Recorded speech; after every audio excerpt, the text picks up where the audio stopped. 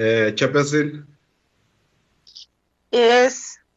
I think we can say we are now 5 minutes after 12. I think we can we can proceed because will be live streamed, so we have to keep time. So far, members that are present, they do form a quorum, so we can proceed with the meeting. Thank you. Good morning, honorable members. Good morning. Honorable members, we've got the agenda before us. All right, I'm in. Our agenda reads as follows. I believe we've got agendas, all of us. Ne? Our agenda reads as follows. The first item in our agenda is opening, welcoming, and purpose of the meeting. The second item is roll call and apologies. The third item is adoption of the agenda. The fourth item is briefing by CIFA on its 2020 annual performance plan. And then the fifth item will be deliberation or discussions. And then the last item is closure. Our agenda is straightforward, honorable members. Let me welcome you. Open this meeting with a smile. Although today it was a very difficult day for your chairperson and our family. In the morning we were burying our beloved ones who has been shot dead by her husband. May her soul rest in peace. Thank God. I thought I won't manage to be with you, but the sermon I got in the morning has strengthened me up to so far. Honorable members, we are holding this meeting during a very difficult period. We so wish that God may protect all of us. We are wishing that a cure or any vaccination may be discovered to save our lives, to save our country, to save the whole world. That's our prayer. Honorable members, you are warmly welcome in this meeting. The purpose, as I've read our agenda, is to receive briefings on Small Enterprise Finance Agency, which is CIFA, on its 2020 annual performance plan. You are warmly welcome. I'm inviting your constructive ideas to can participate. Be free to participate into this meeting. Let's try to build our country.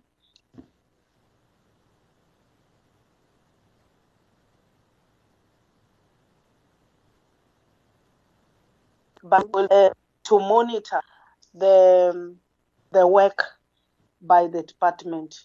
So feel free to participate as usual. Although the style of our meeting has slightly changed. You used to be at liberty. You know your chairperson will always give you 10 minutes to participate, all of you as members of the portfolio committees, not as members of the parties. I really warmly welcome all of you. Then our second item is roll call and apologies. I will invite our secretary to give us apologies if ever they are in. And I won't mind about those who are present, King, because we can see each other. But I'm interested on those who have apologized. Can we hear that from you? Thank you, Chairperson. Thank you, Chairperson. The apologies that I have, it is from Honorable Mpele, who said he will be running late from also from their caucus.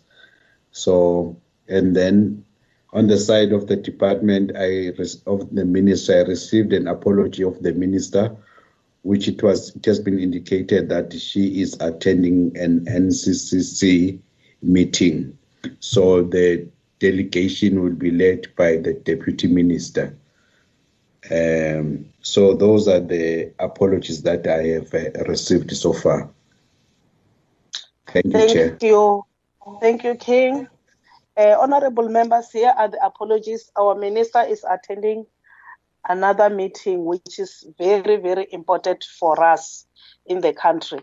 And then she has delegated her deputy minister to be with us. Our deputy minister will be leading the delegation of the department today. DM, you are warmly welcome with your team as usual. We hope we will get good news, because this department, you know, DM is the department which has got high spectacles by all people in the country. They believe in you, in us, they believe in you, that without small businesses, we won't grow our economy. So you are warmly welcome, DM, with your team. We really appreciate the honor you always give to us as the portfolio committee. Then the next item is adoption of the agenda. The adoption of the agenda as outlined here in the program. Can I have a mover from honorable members and a seconder? Chair, yes, Chair. This is Hendra Kruger. I propose that we adopt the agenda as you read it through for us. Thank you, Honorable Kruger. Any seconder? Chair, I second the approval. Thank you, Borutua. Honorable April. Thank you, Manaka, my pastor. You look nice. Thank you. The second. Let's quickly go to item 4, which is briefing by Sita. DM, we're yours. We're handing over the baton to you. Can you lead us, please?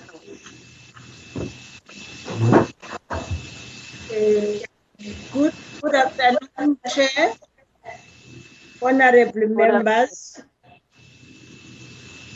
Am I audible? Yes, I can hear you. Thank you very much. I really died, you know.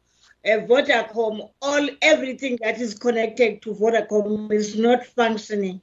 I'm happy I was able to find other ways of coming through. Thank you very much. I'm excited.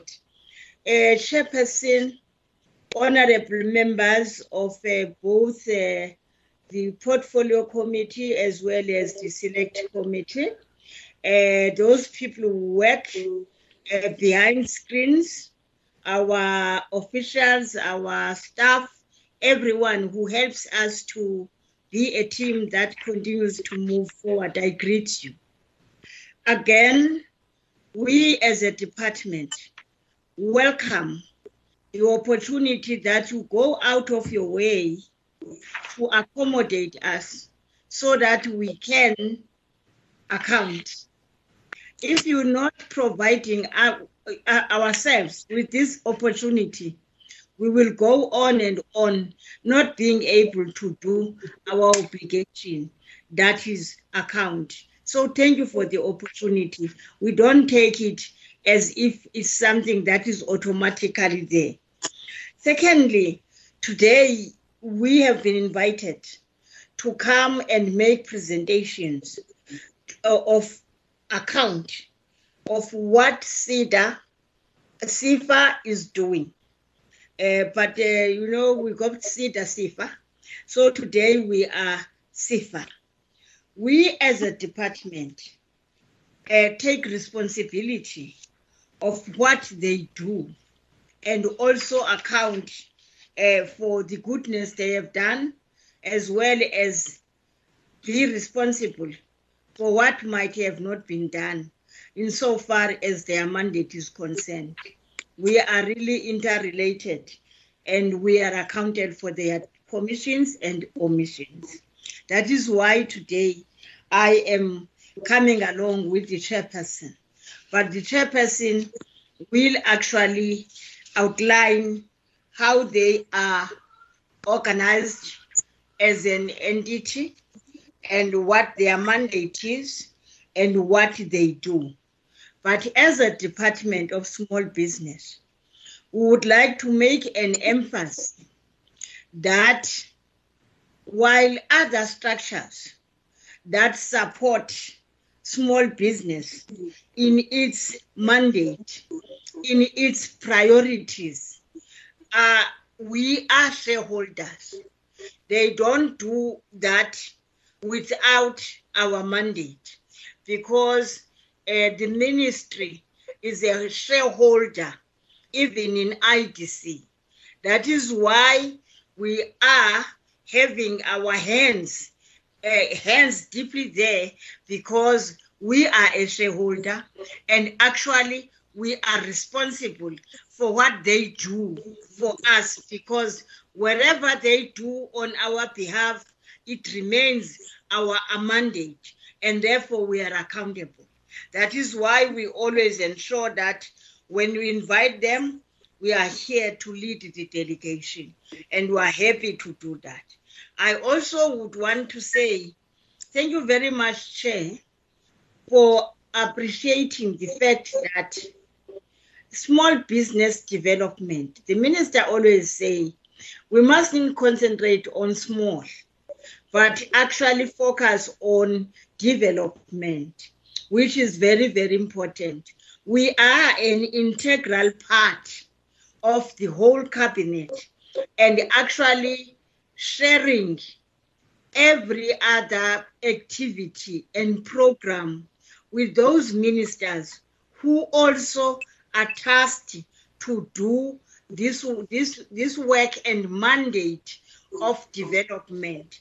For example, our priority as government is also to be promoting inclusive economic growth. And that's where we come in order to be able to reach to the village, to reach to the township, to reach to the peri-urban and the very wide farm workers that are out there, to provide an opportunity for them to participate in the economic growth, because the president will always say, let us grow South Africa, all of us. I will then take this opportunity of chair, through your mandate, allow the chairperson to be starting to present. Should there be any political matter, I will be allowed by yourself to clarify those matters. So I think this opportunity, without further ado, being very much appreciated, I will ask the chair to take the floor. Thank you very much. Thank you, DM. Chairperson, over to you. Morning, Chairperson. Morning, honorable members. I assume that, am I audible? Yes, I can hear you. I believe we can hear you, all of us. Okay. No, thank you very much. But we don't see you. Oh, you can't see me. Can you see me now? Oh, okay. It's a social distancing challenge that we're dealing with. Sorry for that. As you can see, we are in the same room with the SITA team. We decided to converge in one place for ease of presentation and deliberation, so that you could have better access to us. As before I even start, my understanding, I thought maybe from the parliamentary staff side, you're going to get the presentation flagged on the screen. Am I right? Brady, you can share screen, it's easier. Yeah, but I'm not linked on the time. Then I must be dulled from there. The presentation. Yeah, correct. No, they can't. Okay, I'm raising my hand. Okay, I'm raising my hand. I'm April. Yes, April, can you speak? Listen, I just want to alert the meeting that I cannot see SIFA presenting. In fact, I cannot see anyone. I see you now, Chair. It would be nice if we could see SIFA in their presentation as they are going through, Chair. Thank you very much. Thank you, Honorable. SIFA? Yeah. That's what Sorry for that. Please switch it off. Yeah, sorry for that. We switched it off. Chairperson, I was trying to get an indication from Mr. Kunene whether we're going to get the presentation flagged on the screen. I think there's a reason why Honorable April was also raising the question. Okay. Sanchez. Okay, thank you very much. Yeah, perhaps to begin with, Honorable Chair, we are quite aware that we're supposed to move as quickly as possible through the presentation. For that purpose, we've tried to split the responsibilities between us so that we can be able to move a bit faster, so that we can give honorable members sufficient time for you to interact with us. I should also acknowledge and appreciate the intro by the Honorable Deputy Minister. She has raised key questions that I don't have to repeat on. Just by way of introduction, just to make the parliamentary committee aware, we are sitting with us in the room at SIFA, the boardroom at SIFA. With me are the CEO, the acting CEO, Mr. Lepo. With me again, we have the CFO, Ms. Ralibipa. We also have Mrs. Tumisifolo. In fact, I should say to both of them, they will fight with me. I should say Mrs. instead of saying Ms. Or I should just say Ms. so that I strengthen my pronunciations. We have Ms. Ralibipa, we have Ms. Sifolo, who's heading the lending division, and we also have Mr. Elroy Dex, who's the head of strategy on our side. Without wasting time, Chair, as I indicated, and also acknowledge the presence of the acting DG. Without wasting time, I would like to, maybe by way of introduction, as indicated, perhaps pick up one point which I guess we'll deliberate. It's always there in our presentation. Just to emphasize the point that the DM raised, which is very critical, relating to promoting inclusive growth, which is part of what we carry in our ordinary mandate, but it has even become much more pointed with the challenge of COVID and the impact that it has on the economy. We know that part of what COVID will do is not only to have a negative impact on the economy, but definitely it has a high risk of reversing whatever gains that we've made as far as the transformation of the economy is concerned in our country, which is a key imperative of government policies. But also we understand that inclusive growth does in fact take a or fault and related relationship. As in, on the one part is the issue of demographics, which is a legacy issue that we face as a country. On the other part is an issue of the equitable development of the economy in the country in the geographic sense. So we are always conscious of that, and as Parliament demands, we try to report in terms of our progress on that front. What I should indicate, as we've been expected, is that the presentation, of course, will cover the corporate plan as presented, but also we would want to know, as I want to believe the committee on another members are aware, that we remain seated with the challenge that because of COVID, there are disruptions on everybody's corporate plan. And also emphasize, therefore, that as we revise the corporate plan as expected by Treasury, we shall in fact integrate even the inputs that we're going to be engaging with today. So we are alive to that fact even before we get to the deliberations. I would want to, perhaps by way of intro, just to indicate, I'll beg honorable members to bear with us that we don't go through the ordinary intros of the presentation, especially the issues around the vision, missions, and all that. We won't do that. We'll focus on that which is core of the core tenets of the corporate plan in terms of the deliverables, whether we're meeting the outcomes of the political mandate that we carry, and of course allow, as I say, if we do that, sufficient time for us to deliberate. We I wouldn't want to waste more time.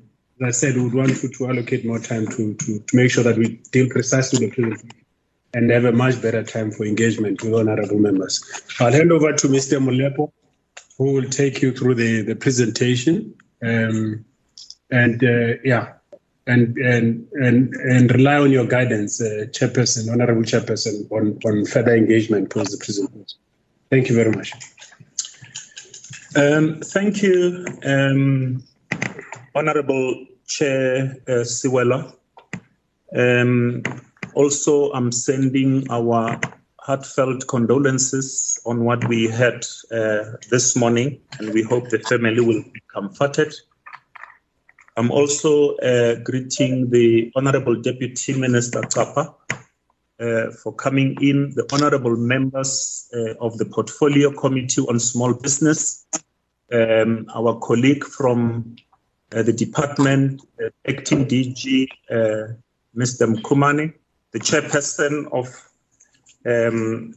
SIFA, and colleagues that I am with today.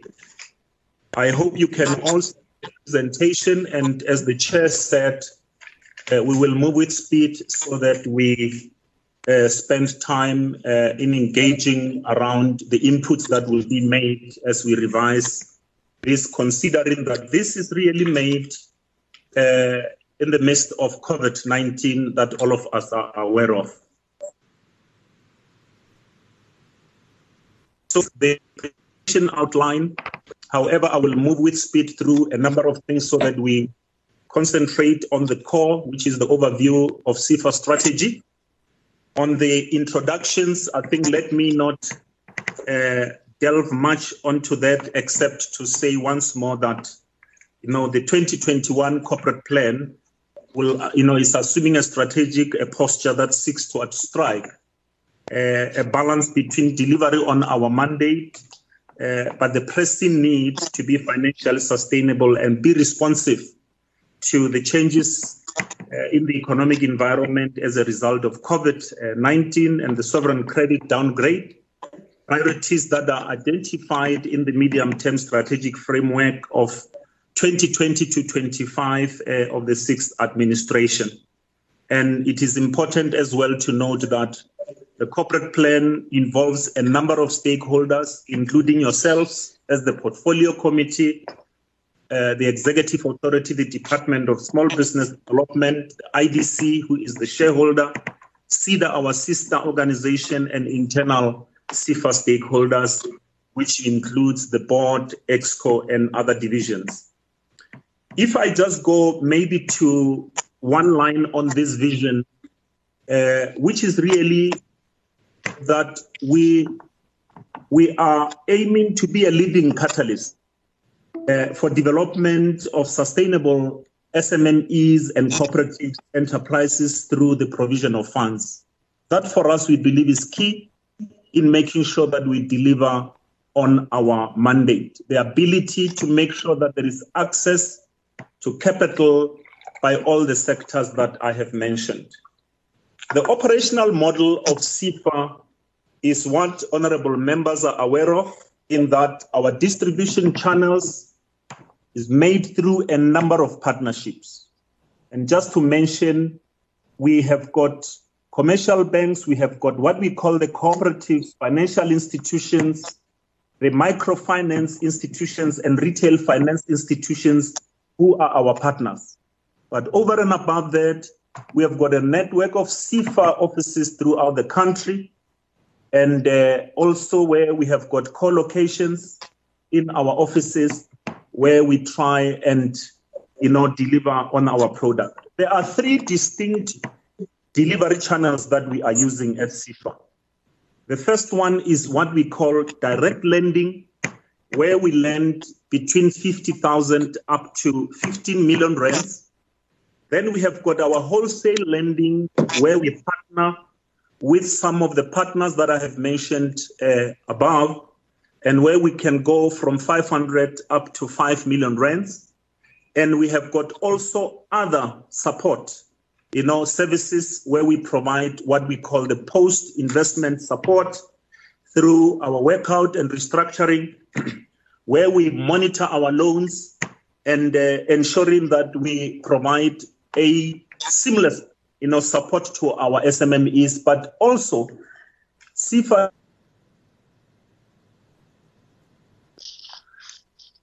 are occupied by a number of tenants throughout the country, including, of course, the fact that we also provide some fund management services as well. So in summary, the corporate plan covers, all the elements that I have mentioned. We have mentioned from slide number 9 all the way up to slide number 10. That is what the corporate plan will actually cover.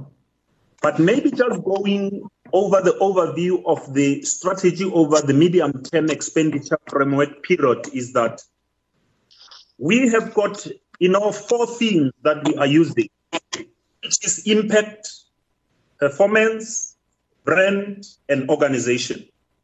And we believe that in the foundational phase of SEFA, there was a lot to make sure that we strengthen our core. And that core talks to how we respond to our customers, how we strengthen stakeholder management, brand, for people to know what SEFA is all about. But importantly as well, to make sure that we have got focused lending in our delivery model, in going deep into the rural areas and also specific sectors as well, the townships, but importantly, increasing sustainable partnerships and strengthening collaboration with our sister organization, SEDA, which, as you know, as part of the ecosystem, is making sure that they provide us with the pre-investment support so that SEFA, as it takes over, we have got, SMMEs that have been supported. But I think importantly is to make sure that we increase disbursement into the economy. The only way to grow the economy is that we need to deploy funds into the economy in order to rejuvenate the economy. Importantly as well, if you remember, I said the posture that we have is balancing between the developmental mandate and the financial sustainability. And therefore, as a result, it means we need to increase revenue, but equally make sure that we contain costs and improve efficiencies. Of course, in the medium term, the intention is to scale up as an organization so that we can start moving into automation. I believe that every crisis brings about an opportunity for people to relook at how they do business better. Here we are today, seated, in Johannesburg, but yet we are able to deliver on this corporate plan. So the issue of speed of service, lower cost automation becomes key to ourselves as a delivery model to our customers, and making sure that we continuously endeavor to reduce costs as we deliver on this important mandate of SEFA. But I think importantly to embed one SEFA culture, so that when you walk through SEFA, irrespective of whether you are at a regional office or wherever, the messaging is the same. Our long-term view, of course, is that we need to innovate our delivery model where we embed, the artificial intelligence in value chain processes, developing, obviously, the 4IR as we mature partnerships on our delivery model as well. And this, we believe that over the MTEF period is what we need to concentrate on. SEFA is not operating in an island. We have got an executive authority, and our view and the board's view indeed is that at all times we need to align to our executive authority, who is the Department of Small Business Development Outcomes. So on slide 13, we have covered all of that, which starts from how competitive and accessible are we to the markets. And this we do through a number of channels where we disperse loans, we approve loans as well, but touching as many SMMEs as we can in the country and making sure that we have got a deeper reach in rural towns and villages as well. The other one is increased participation, increased economic participation, ownership and access to resources and opportunities by women, youth and persons with disabilities. SEFA's, corporate plan and our balance scorecard has got measurements that are aligned to these specific designated groups so that at no stage are lost out of sight on whatever that we are doing. But importantly is the issue of rural economy implementation plan, which is, linked with sustainable reform. And what is it that we do is that we have got implementation of what we call the Land Reform Empowerment Fund, where we have got funds that are designated in ensuring that this rural economy is actually realized. And the other one is around capable, ethical and development state. How do we make sure that we have got a functional, efficient and integrated government? And this we do around a number of things as an institution in making sure that we reduce our operating costs, we increase customer satisfaction, but more and more we endeavor on ensuring that we have got improved turnaround times. So the Department of Small Business Development Outcomes and SEFA's goals merge, and those are captured on slide number 14. On the extreme is where we are talking to the outcomes that we have mentioned from our executive authority and what SEFA strategic goals are on both outcome 1 and outcome 2. Now, the loan program strategies starts from the slide that I have shown, where we look at how per every lending channel, starting with our micro lending, our SME in terms of the wholesale lending, the direct lending, and what is called the Khula credit guarantee. What are the things that we are going to be doing and the targets that are set for each one of those channels? And those are the ones that then, cumulatively they work out into the number of total approvals that we have shown when we were starting our discussions. Now, I think it is also important to mention briefly, and we will come back to the committee to give detailed presentation around interventions that we employed on how to mitigate the impact of COVID-19. Since the president, declared pronounced the national state of disaster and the subsequent lockdown in order to mitigate COVID-19 and make sure that we level, the curve, SEFA was really busy in ensuring that we respond effectively to some of the programs that our executive authority, conceptualized for SEFA and SEDA to implement.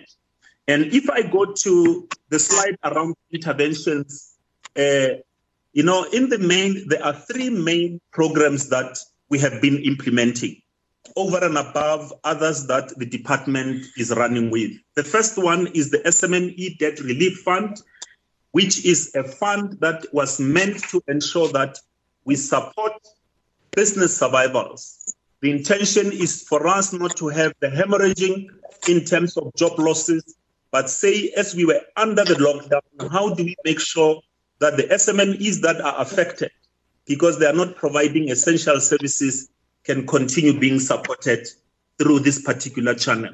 So the intention was to cover payroll, in order to protect jobs and income protection, by also covering, rental costs of these SMMEs as well.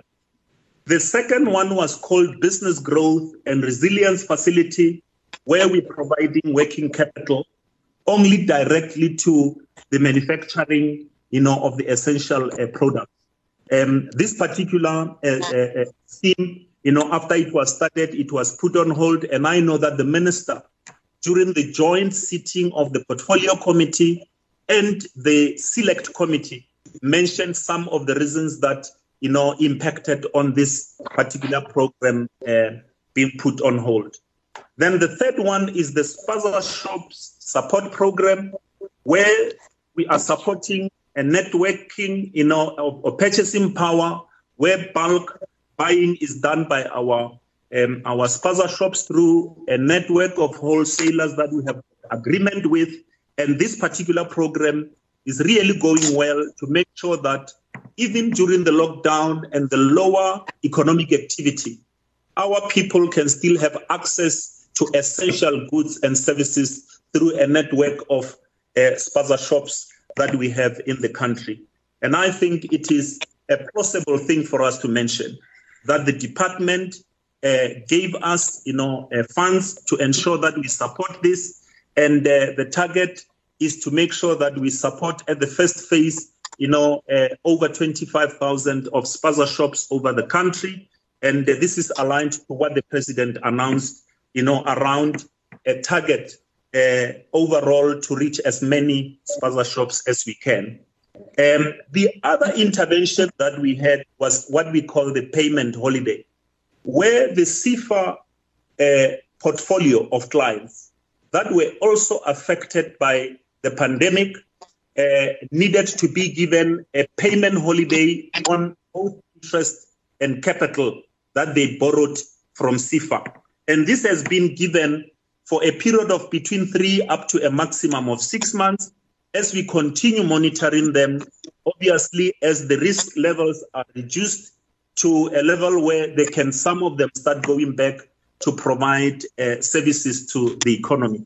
So this is one of the things that we did as well to make sure that there is long-term business survival, but also to help cash flow improvements in some of those businesses that were affected.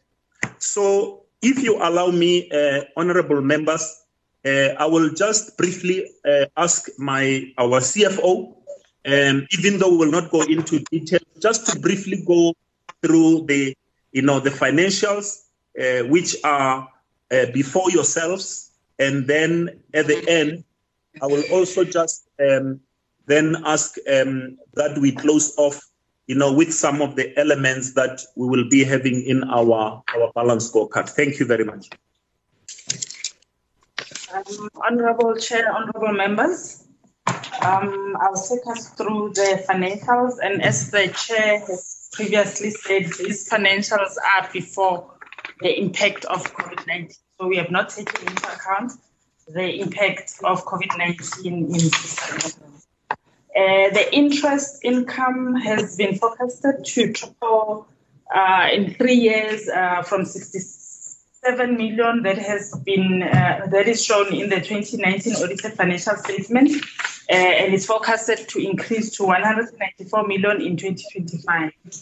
The MTEF allocation remains the largest contributor of income, 246 million in the 2021 financials, and this is followed by interest income, which is the second contributor to income, and followed by other income and investment incomes. SIFA continues to rely heavily on the MTEF allocation as a source of income. In terms of expenses, our impairment expense remains the largest contributor in terms of our expenses, sitting at approximately 337 million in 2021. This is followed by our personal expenses at 269 million and our investment property expense at 98.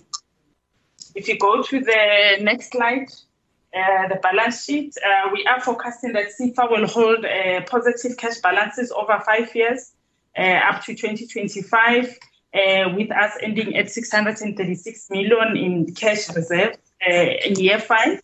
And again, SIFA is also forecasting a growth in the loan book. In terms of the SIFA loan book itself, we are forecasting a growth from 389 billion in 2019, and we will grow our loan book to 869 million in 2025. We have also shown the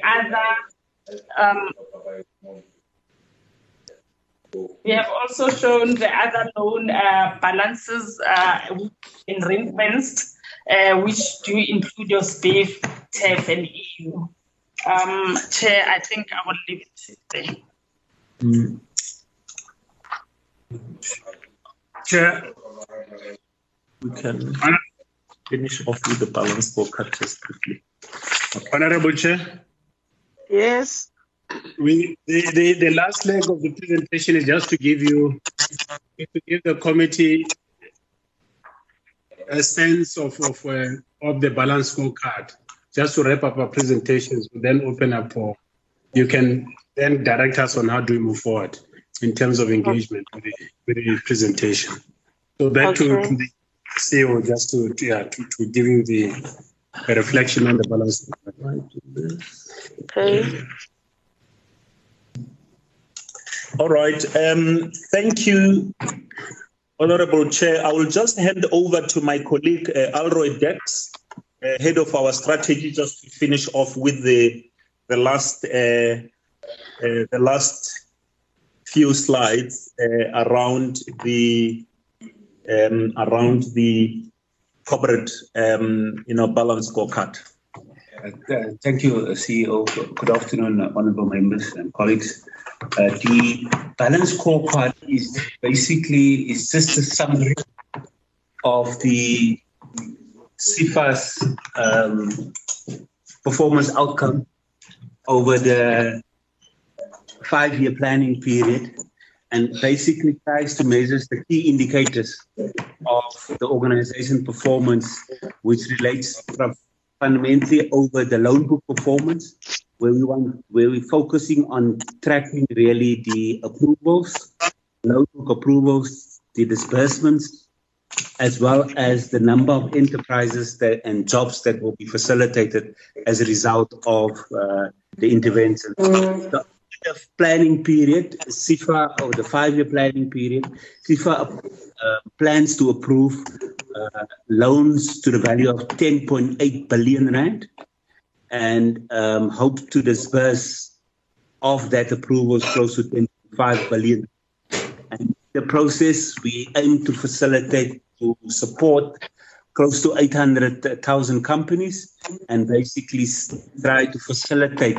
And if I talk about jobs facilitation, we're talking about jobs that's going to be maintained as well as new jobs that's going to be created over the period, and which is close to 980 to 1,000 jobs over the 5-year period.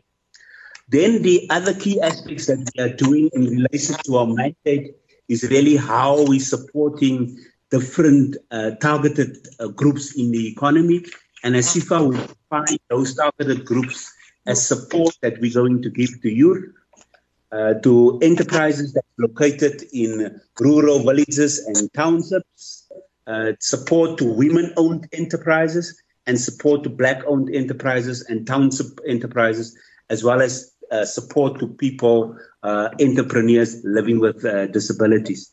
So over the MTF period, we've stratified, or the planning period, we've stratified those support we will give over the 5 years. So for youth, we're targeting to disburse close to 4.2 billion rand. For support to enterprises located in rural towns and villages, 2.7 billion. Facilities to women-owned businesses, 5.2 billion. For Black-owned enterprises, 5.1 billion. And for township enterprises, 6.3 billion. And then facilities supporting entrepreneurs with disabilities, 317 million.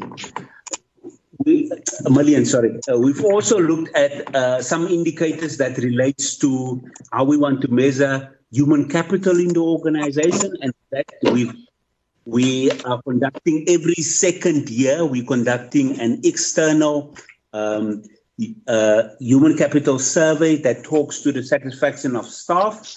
And over the 5-year period, we want to achieve an index of 85% on the Human Capital Development Index. We've also put some indicators with regards to our collaboration with SEDA and what we want to do over the MTF period, and how we basically bringing the SIFA front end with the SEDA front end and creating a seamless customer value proposition to small businesses at the front end of the business. The CFO has briefly talked about some of the financial indicators, but basically what we're trying to see from a financial sustainability point of view is to maintain the cost to income ratio over the MTF period of 100%. Then we also, given that that the period that we are going in is going to be a very challenging period, we've identified impairments as a key indicator that we want to measure over the MTF period or over the 5-year period, and we're projecting to try to maintain a impairment rate of plus minus 80% and a collection rate of 30%. Earlier on in the indication that the CFO, the CEO has also talked about the level of automation, and we've also stratified of how we want to achieve the level of automation over the 5-year period. And basically, we're saying that by over 5 years, we should try to see the majority of CIFA processes being automated. Thank you very much, Chair. Thank you, Chair. That concludes our presentation, Honorable Chairperson. We will leave it to your guidance on how we should move forward from here. Thank you, Chair. Person of the board, can they remove the screen, the presentation on the screen, so that we may be able to proceed? King?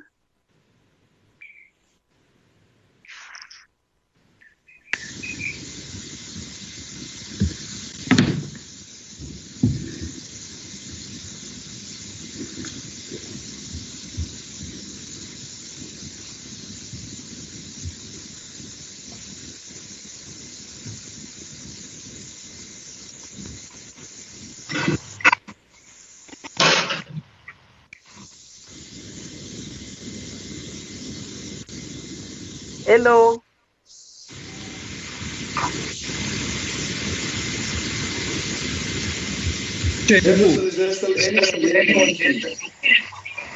Can honorable members close their meeting? Is it fine, Chair? Yeah, it's fine. Sorry for that. We can proceed. Okay. Thank you. I'm now inviting honorable members to deliberate the presentation by CIFA. King, you will assist me. Honorable members, you can be noted by raising your hands. Hello? Can I be noted? Can Honorable Hendricks be noted, please? King, assist me in recording honorable members. Yes. Okay, Chair. Honorable Kruger. Honorable Hendricks. Chair, can I be noted? Yes. Yes. Can I be noted, Chair? Yes, Honorable Shomela. Thank you. It's okay, Chair. Honorable April, your hand was up. Yeah, Chair, I just want to be noted, Chair. Pardon? Can I give you the order, Chair? Yes, do so, please. I have got only 3 here. So it's Honorable Hendricks. Yes. Honorable Kruger. Yes. Honorable Shomelang. Yes. Honorable April. Yes. And Honorable Mieni. All right. So far. So far. Thank you. Honorable members, you are at liberty to can raise your questions. I also raised my hands and I was not noted, Comrade Chairperson. Oh, okay. Thank you, Honorable Bembo. Thank you very much. Thank you. Can we start with Honorable Hendricks? Thank you very much, Honorable Chair. Honorable Chair, our prayers were with you the last few days, and we're happy to see that you started the meeting with a smile. I've got some virtual flowers behind me. I'm sorry I can't send it to you. But Honorable Chair, I'm very impressed with the presentation. You know my views on SEFA. We're not very happy that they use the very people that oppress our people, that is the banks, the micro-lending institutions as partners, and it adds clipping fees, which could reduce the cost of the loans to the people that need it most. But I have to live with that, but I'm sure you're going to do something about that in the future. I just want to say that it is very important that SEFA has on the radar the promise by the President in his State of the Nation address that young people under 29 will be assisted, and we need to see that rolling out in spite of the pandemic. We also have been given the assurance by the Acting Director General that they have already completed schemes to support 2,500 auto fitment centers, 10,000 mechanics, 2,000 bakeries, and 100,000 spas and shops. I hope that SEFA will keep and SEDA will keep their eye on the ball, and make this a reality. They give too much money to the enterprises, funds millions of rands of loans. There should be an even spread, and the Acting Director General has said that he's going to make sure, with your support, Honorable Chair, and I hope you will support him, that the money that they have will be spread equally amongst the provinces. So demographics is a nice leveler. And in each province, we need to make sure that the demographics is also respected, because the townships, the rural areas, people with disabilities, a rural area that I'm very familiar with is a Cape Flat. If you look at the track record of the 10 years, they have been hopeless in respecting demographics, in spreading the assistance all over the country, and they seem to just go where they can find an easy way. They're not following the difficult routes. So I just hope that they will put their shoulder to the wheel and make the difficult exercises so all the people in South Africa can benefit equally. Thank you very much, Honorable Chair. Thank you, Honorable Hendricks.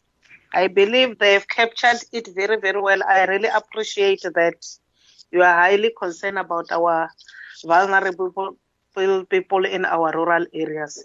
And that's our motto as the Portfolio Committee. The next speaker is Honorable Kruger. Yes, thank you, Chair. And thank you for the department, or for SEFA, for the informative presentation. First of all, I just want to agree with Honorable Hendricks. I think the footprint of SEFA, especially in the rural areas, needs to be worked on. But it seems like if you listen to the presentation, that the footprint in rural areas is going to be a high priority for them. Chair, I just want, there's three questions that I want to ask. First one is whether the COVID-19 financial relief will only be allocated to qualifying SMMEs according to the BBBEE Act of 2003 as amended. And then I can't remember what was the official's name. He talked about the recovery rate of 30%, but he went over it very quickly. So I just want to get more clarity of the recovery rate of 30% when he talked about it. And then, Chair, my last question is SEFA's feedback to SMMEs applying for the relief funds. Many SMMEs sent me an email that they received from SEFA, and it seems like it's a generalized email that just cited they need some more information. And then, of course, the SMMEs show me that information was already supplied with the application. So I just want to know, do they have this sort of a generic email that they send back to all the SMMEs that applied for relief? Why is so many SMMEs getting the same reply from SEFA? And how far are they working through the millions or thousands of applications? Because the SMMEs out there are very definitely in stress. And I got a call, for instance, this morning of a woman, businesswoman, and she's ready to commit suicide. So I want to know how fast and how far are SEFA working through this applications for COVID-19. Thank you, Chair. Thank you. You have raised important questions. I believe they are noted. I'm just having a concern on the last question, on the one who wants to commit suicide. If I can also be furnished with that information as the chairperson, I will appreciate. The next speaker is Honorable Hlomelang. Hello, Chair. Hello. Chair, can you hear me? I can hear you clearly, Okay, baby. thank you. But I can't see you well. You. Can you You position can see yourself me. well? Yeah, I can see you now. You can. Yes, All right, thank you, yes, Chair. Chair, let me start by appreciating the presentation made by SEFA, Chair, and really say that, Chair, we must agree that this coronavirus has, and it is still disrupting people's lives and the economy. I just have two questions, Chair. My first question, Chair, is that you can't hear you. I can't hear you well. I believe even the department.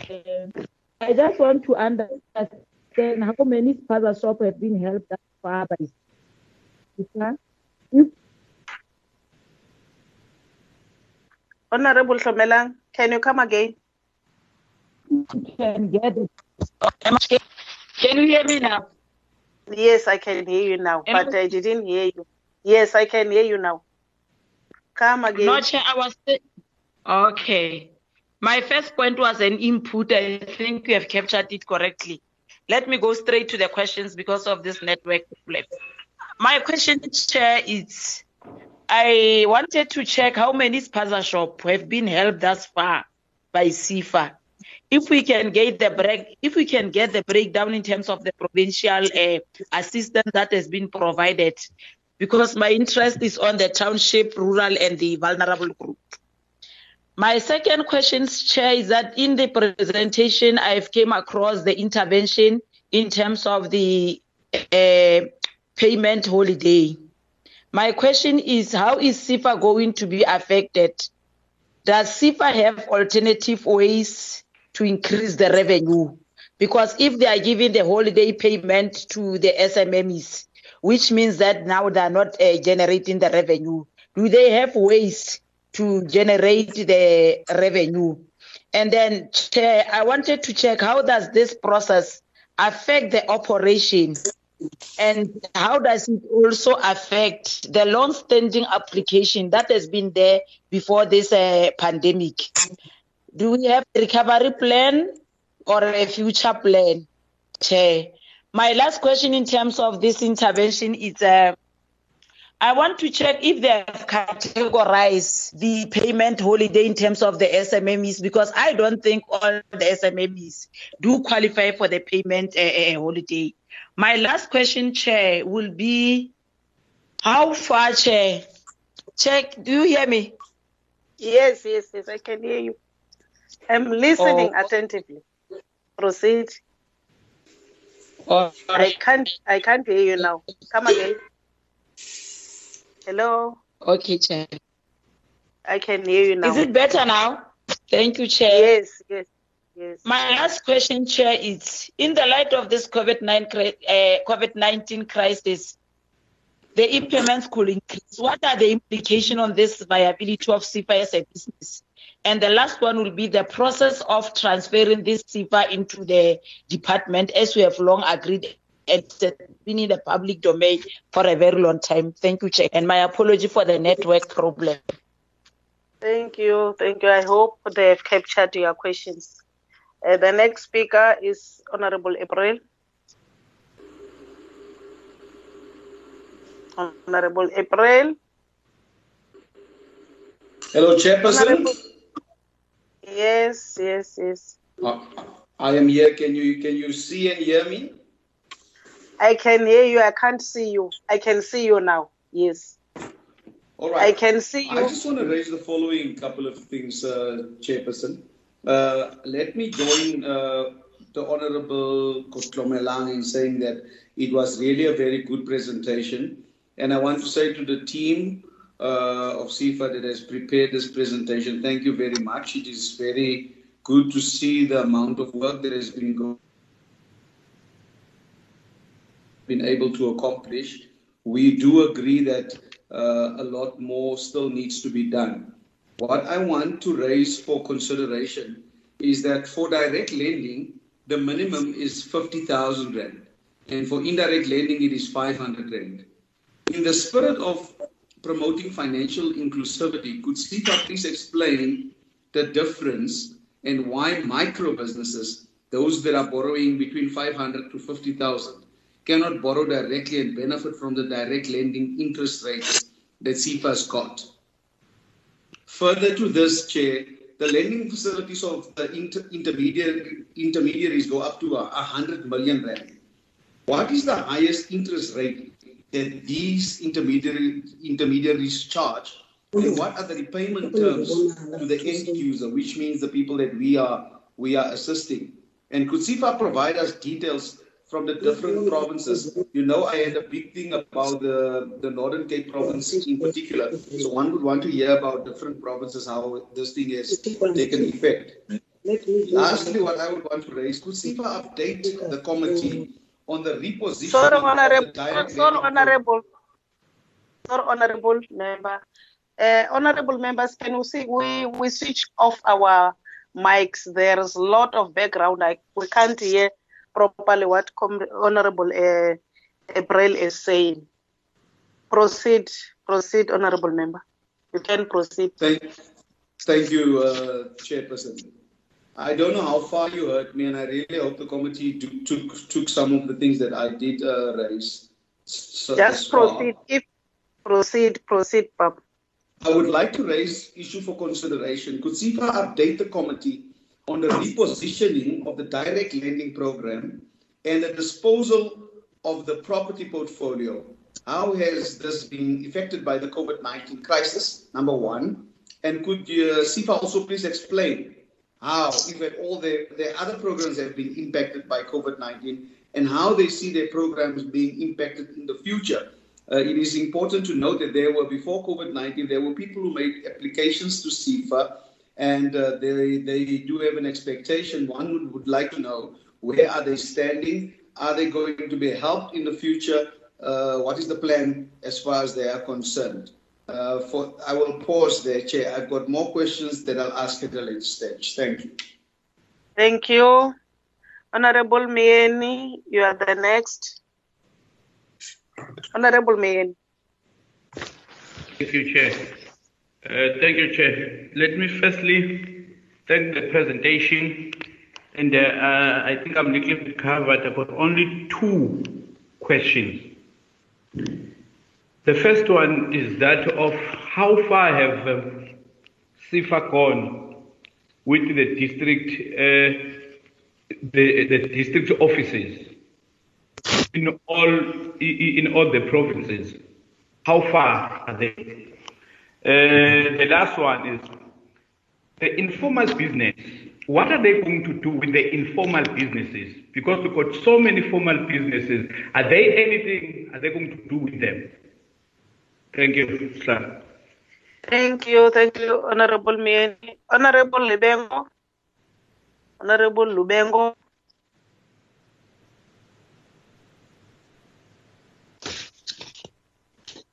Sis Lorraine? Sis Lorraine? Are you struggling? Chairperson. Yes, I can hear you now. Thank you, Chairperson. I'm saying let me also join the latter speakers to appreciate the presentation. Chairperson, I did not hear Honorable Hendrik questions clearly because of the network where I am now. But however, let me put my question. Chairperson, I would like to focus on the loans programs strategies, especially CIFA's reference to micro-lending. It is indicated here that there will be partnership with wholesalers and retailers to support informal outlets in township and rural villages. Comrade Chairperson, I just wanted the CIFA to please expand on how this is done in support of outlets in rural villages, where there are challenges of resources, access, and also challenges with connectivity, among others. What special measures do CIFAs have for rural villagers? I thank you, Chairperson, for now. Thank you. I think you were the last speaker. Honorable Whip, are you covered? Do you want to Chair, can I anything? come in? Yes, come in, Bob.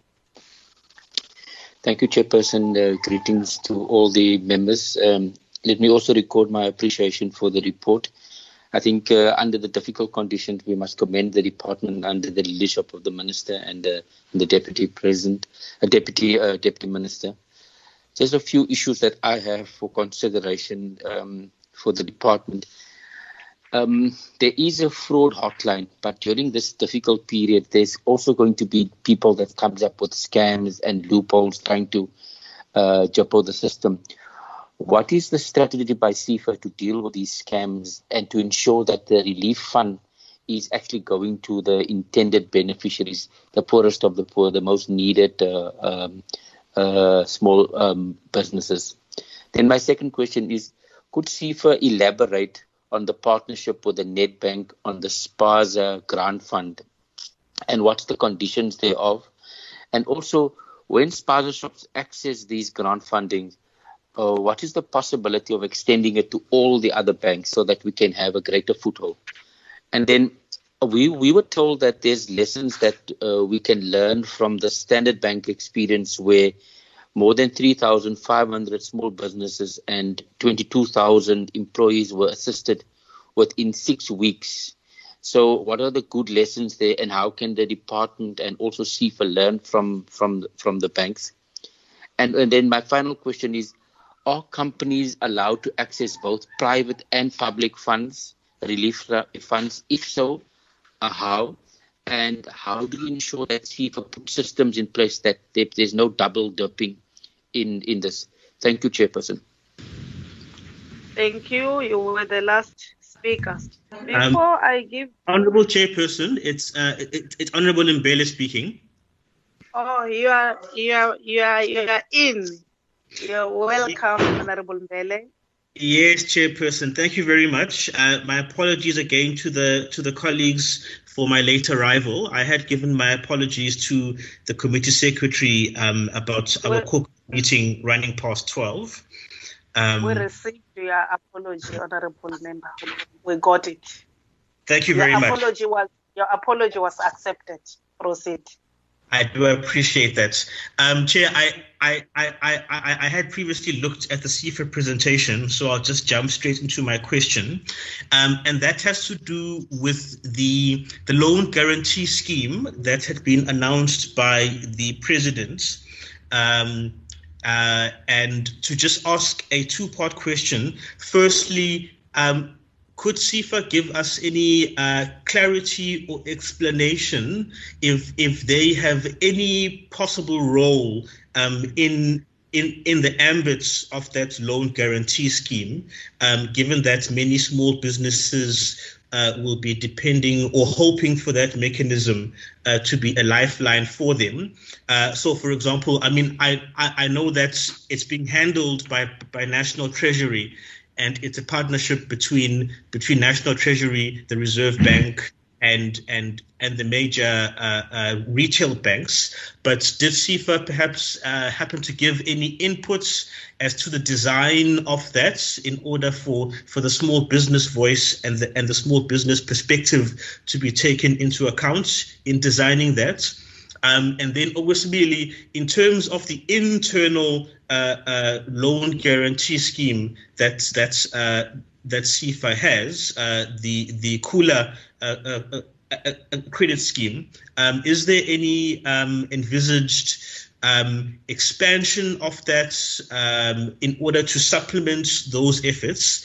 Because some of the feedback that I've been receiving from small business owners and from sole proprietors is that in having applied to their financial institutions that they bank with for the government's guaranteed loan, they are being deemed to be not creditworthy enough or not to be eligible.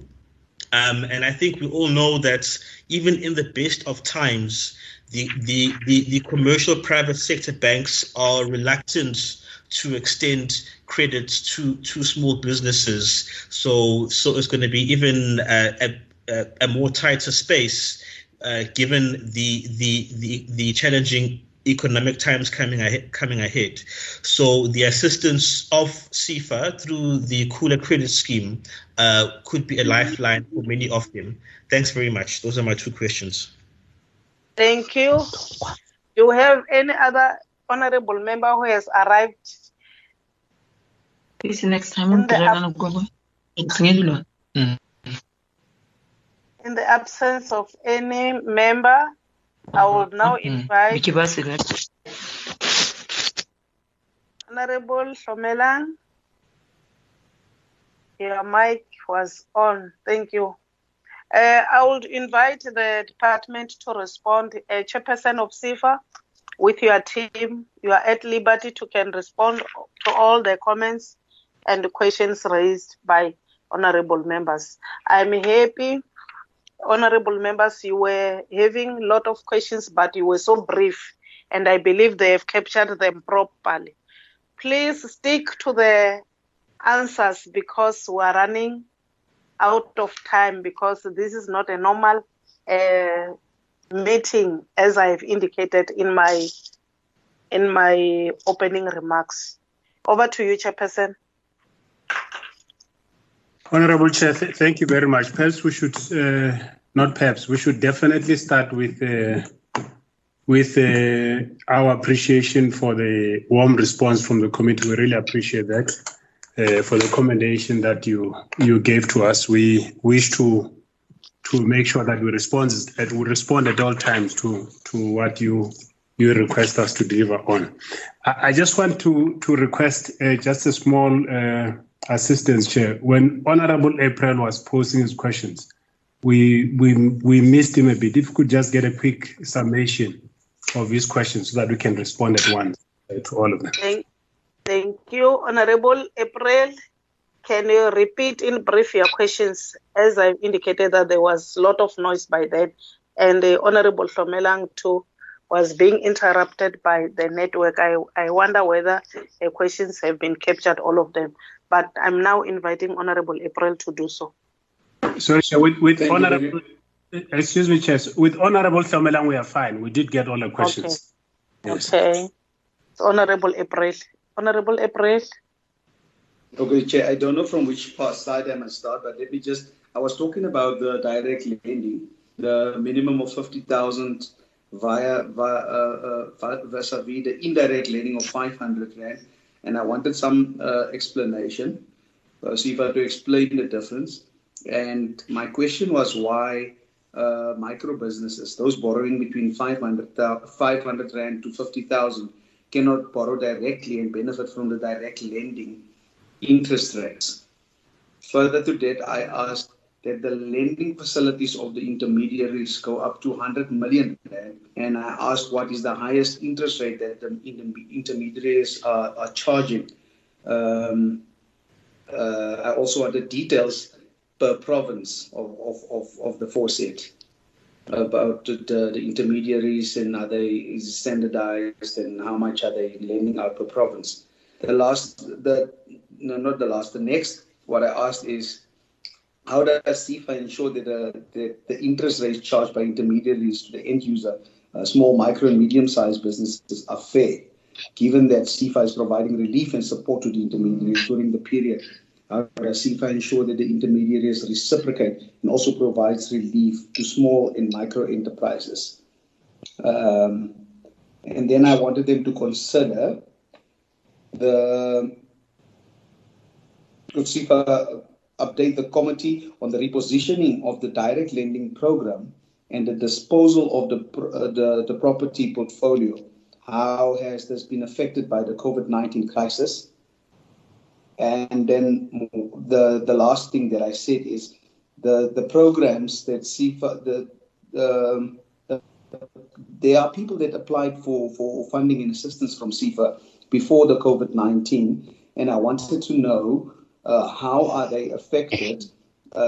Is SEFA going to run with their programs or not? And on time frames, some of the applicants that have been in touch with SEFA want to know for how long must they wait before they can get the final answer from SEFA.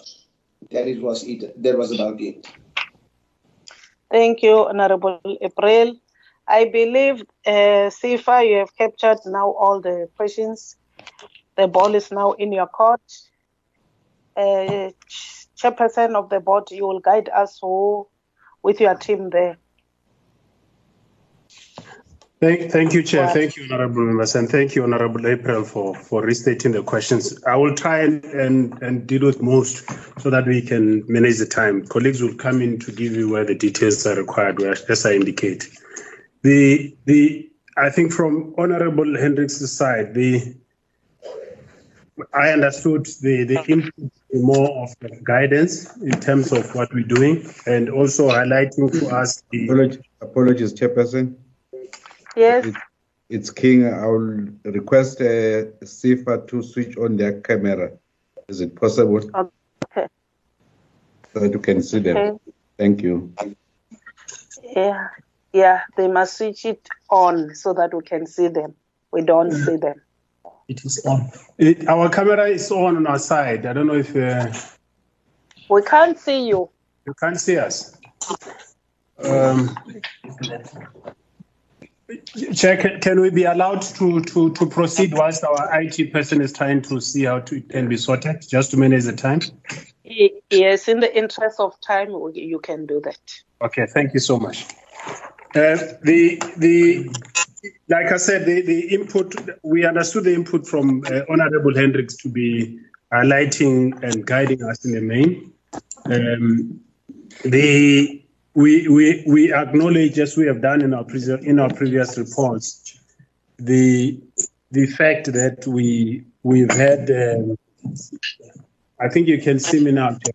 Yes. So we're supposed to use two screens now whilst we're trying to So we acknowledge the shortfalls, as Honorable Hendricks has said, as indicated, as we've also reported in the past, particularly around penetration of what we would call the underserviced areas. I may not necessarily limit that to rural, but also indicate, as we've always said, the issue about penetrating the townships in terms of uptake of our products. It's work in progress for us, Chair. We're working quite hard to make sure that we do respond in that regard. Part of it has to do with us understanding the constraints in the market, especially in the township market.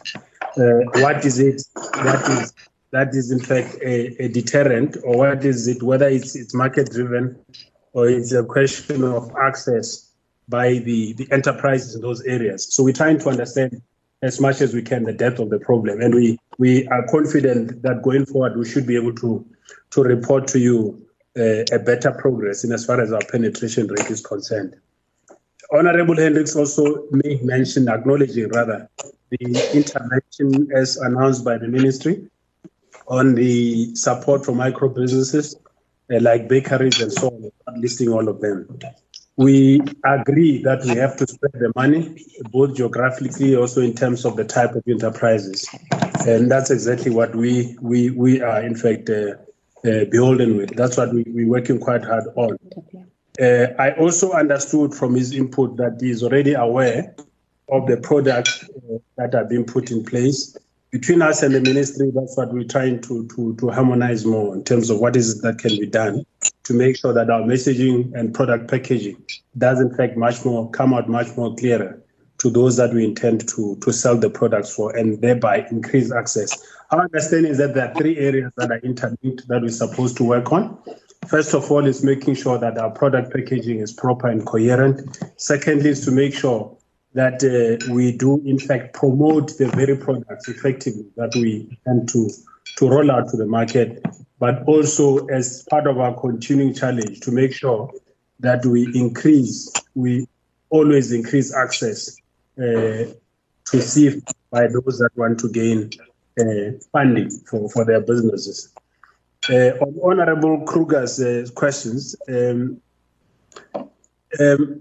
honorable members would recall that in the last engagement, the minister did raise the underlying principle that says government has a policy, has an obligation to ensure that it does in fact deal with transformation of the economy. And as of this stage, the way in which government does that is to make use of the BBBE framework, if one would call it. The key question, I think, that is missed in the debate around BEE, and I know that part of the matter is part of the issue. We all know that there's a matter that is being handled by the courts on that matter. I think as South Africans, Honorable Chair, we talk past each other. We have raised this question quite consistently in other fora. There seems to be a confusion that when you cite BEE, you exclude those that are not BEE compliant, and which of course, Chair, is I think is a misnomer. It's a total misunderstanding of what the issues are, because with the BEE framework and the BEE policy, all that you're saying is to make sure that as you start the race, you make sure that those that truly via legacy, by virtue of legacy, had actually been disadvantaged. So there is no way in terms of applications where we say if people come in to apply for funding, we'll say you are not being compliant, we throw you aside. What we say is that we should in fact make sure that there's an appropriate balance in terms of us making sure that we make those that are historically disadvantaged able to access the funding that government so provides. So indeed, we do in fact look at we do have to operate within the context of government framework, and we can't run away from that challenge. And perhaps we should also emphasize, I know it's a matter of political space or policy space. Ours as CIFA is to implement in the directive that we're given. The reality of the matter, Honorable Chair, is that COVID is not only an impact, and I think I said that at the beginning of my opening remarks. COVID is not only about the general impact on business, but there's a very sharp and pointed message that we'll all get when COVID is done, that COVID would have reversed very extremely. We can already get that suspicion. The gains that have been done on transformation. So I think ordinarily it would be irresponsible for us as policymakers and those of us that are there to implement the policy of government to go on as usual. Because ordinarily, in the South African context, we can't run away from the fact that if same businesses walk into a financial institution that is not a DFI, that is bound by these BEE regulations, if same businesses are running the same kind of business with a differential composition in terms of demographics or BEE, the reality and research has pointed out time and again, the reality is that same applications, same funding, the outcome is going to benefit the one that is historically advantaged and the one that is historically disadvantaged. We can't dispute that fact. History, research has already pointed towards that. So we don't intend a CFA. And I'm trying to spend just a little bit of time on this so that we got better understanding from where we look at it as CFA. We don't, as CFA, go out to say South Africans are not South Africans. That's the first point. We go out as CFA to say South Africans share a different history. South Africans have different privileges. South Africans have different barriers, yet they are all enterprises that are suffering from the impact of COVID. And therefore, we do it responsibly in terms of how we lend. And colleagues and honorable members might actually be surprised at the end of the day at the extent to which we've been able to get that balance in terms of at least applying that responsible fashion of making sure that we operate within the policy space without disadvantaging those that are historically disadvantaged. Remember, one of the things has to do with what the Honorable Shamela, Honorable April also raised it, and so did members of the committee. The fact of the matter is that there are issues that might have to do with infrastructure, that might have to do with location, over and above the historical privilege, the prejudices that people are faced with, that continue to be barriers to our people, even at this stage. So I hope we will be able to, have been able to unpack that much better so that there's an understanding. So in essence, we say, when you say BE, you are not saying you're excluding every South African that is not BE. And I think that needs to be understood. And we should, in fact, comprehend it in that context. So the other question relates to I think, which is we would share with Honorable Hendricks on the automated mail. In the previous presentation to report to the committee, we indicated one factor, that when COVID came, and as reflected also in our corporate plan, it did not find CFA well automated, if one would put it that way, to be able to, at least at the very first point, to deal with the first stage of processing the application, which is validation. So you would find, and I've seen reports also, you would find that if we got 25,000, I'm using the number again, 25,000 applications, when you validate, you actually find that others would be inquiries only, others would not be applications that are within the ambit of COVID. So what you do when you automate, you would, in fact, at least as a first minimum entry ticking box point, is to make sure that you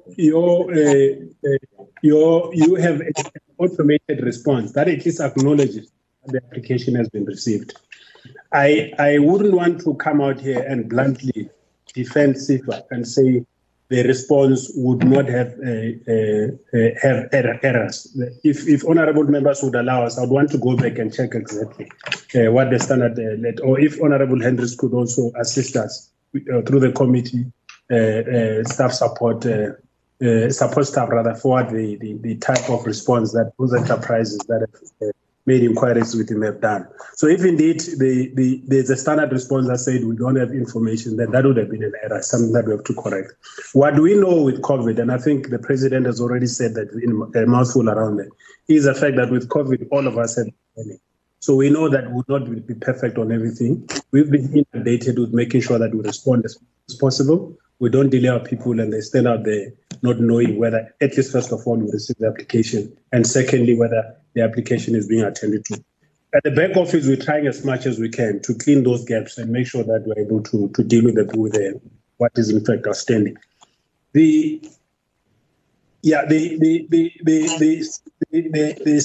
team will assist me in giving you the exact indication on progress in as far as because we changed that we process applications every day and so on. So we'd want to give you the most recent figures as far as progress in processing applications is concerned.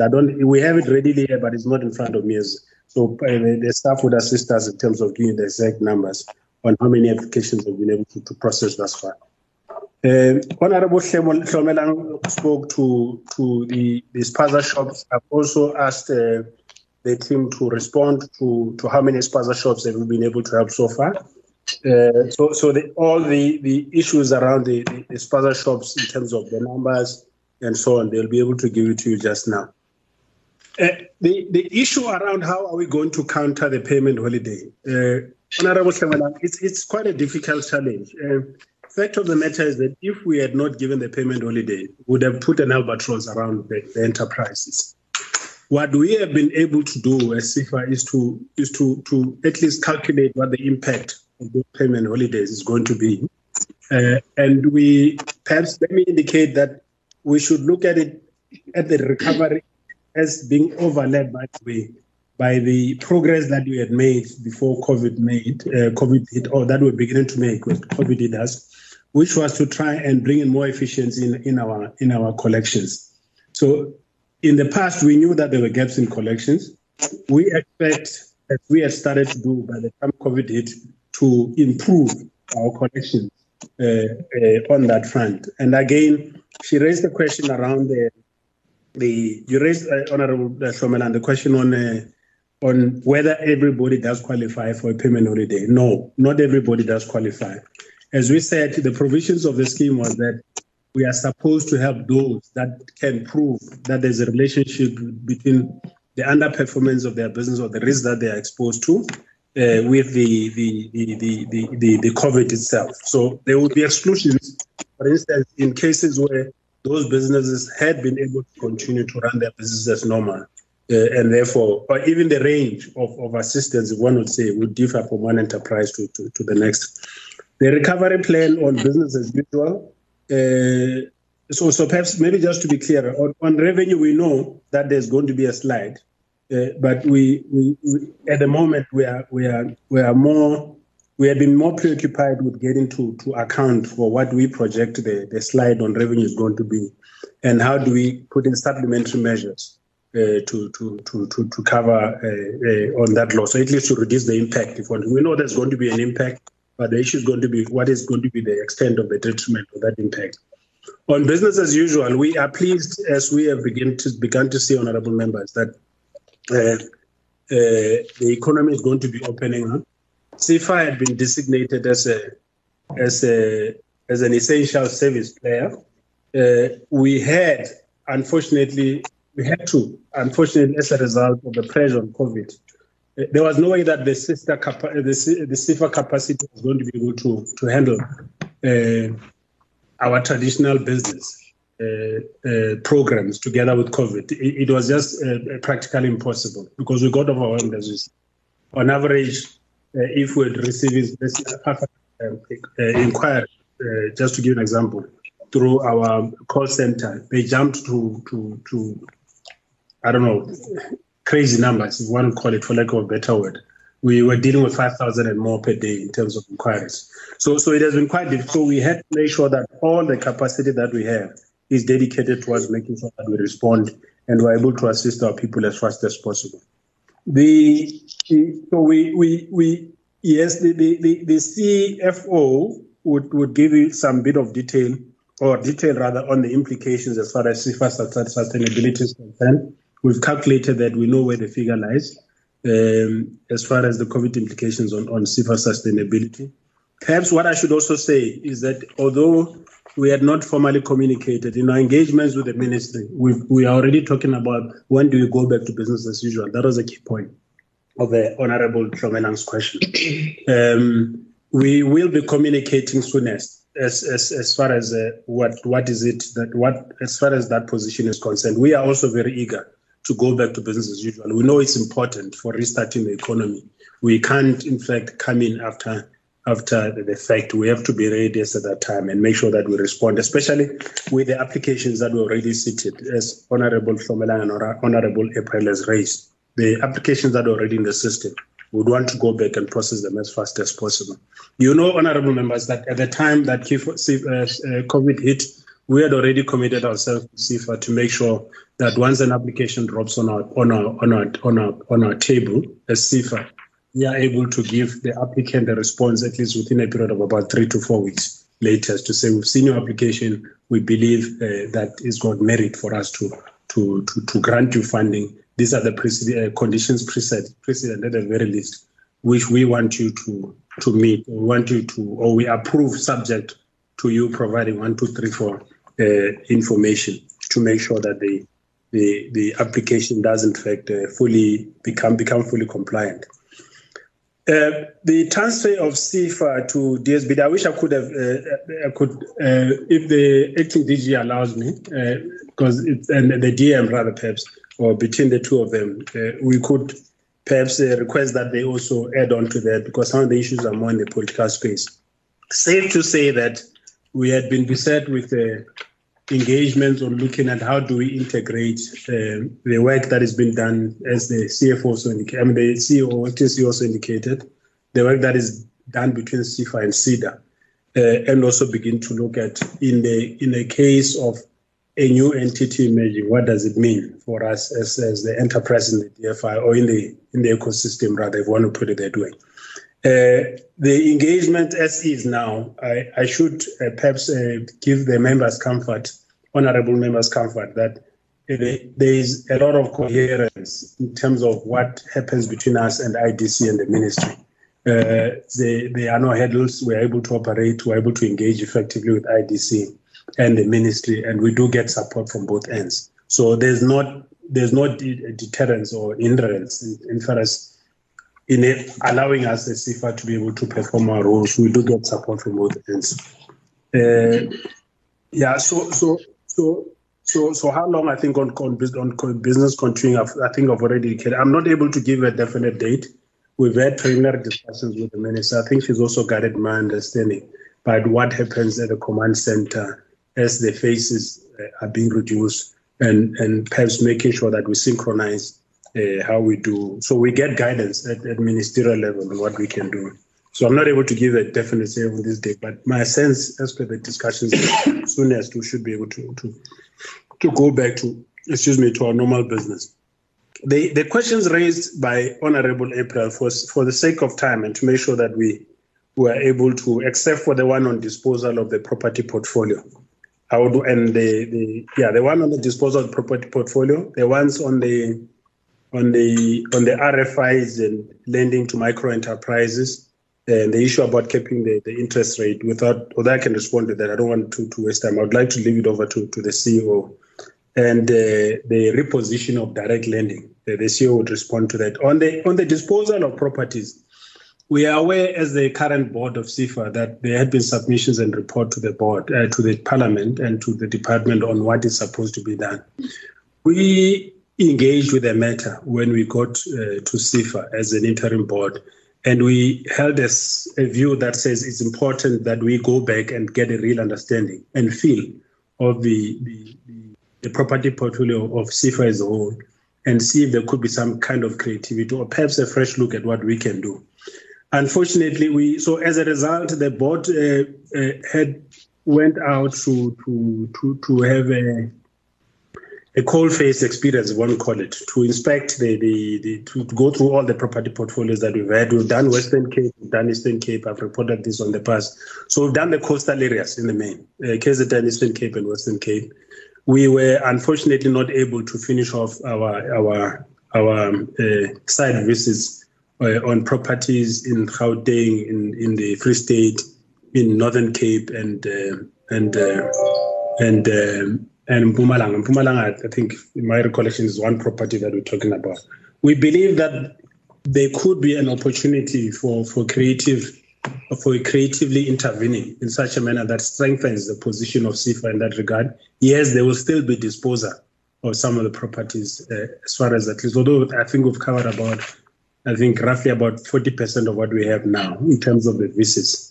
So we believe that there could be some kind of creative solutions that we could bring into the space too. So we'll come back to Parliament and report to the department, as we've already highlighted to the department, once we're ready with that report and the intervention that is supposed to be made.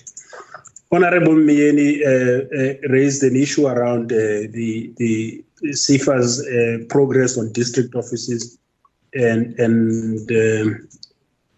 are we going to do anything, if I'm right, on informal businesses? That was my understanding of the question. On informal businesses, maybe just let me start there.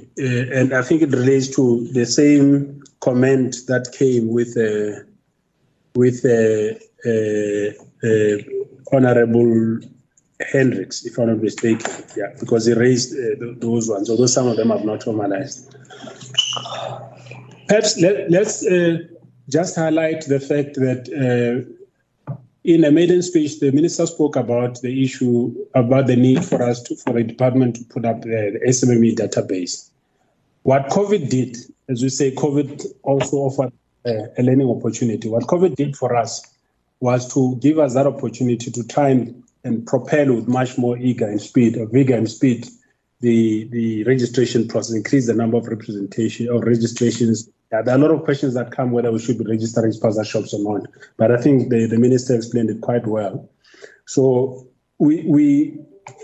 our understanding of formalization is that is partly about registration, but not registration in a manner that impedes the capacity or throttles rather the survival or the ability of micro enterprise to operate. It's more about take stock of what we have so that we can know how we can intervene. If we know that we have so many enterprises and they are located in these areas, it makes it much more easier to intervene when we implement our programs. So that's part of I may not be exhausting, perhaps in terms of response. That's part of the intervention in terms of formalization, which would give us, as I say, a reverse opportunity for us to be able to respond in terms of servicing those enterprises. In the presentation, you would have picked up that there's an area where on the strategy side, on loan program strategy, we talk about the work that we are already doing in the micro lending space. We know that there may be a thin line in terms of differentiation of the two. So we do understand that there are those activities that we do that are continuous within that scale or within that segment, if one would say, of micro enterprises, at the same time whilst trying to upload those that are not formalized. So it's like you basically fix the plane whilst it's airbound. So that's part of the mixed interventions that we're doing.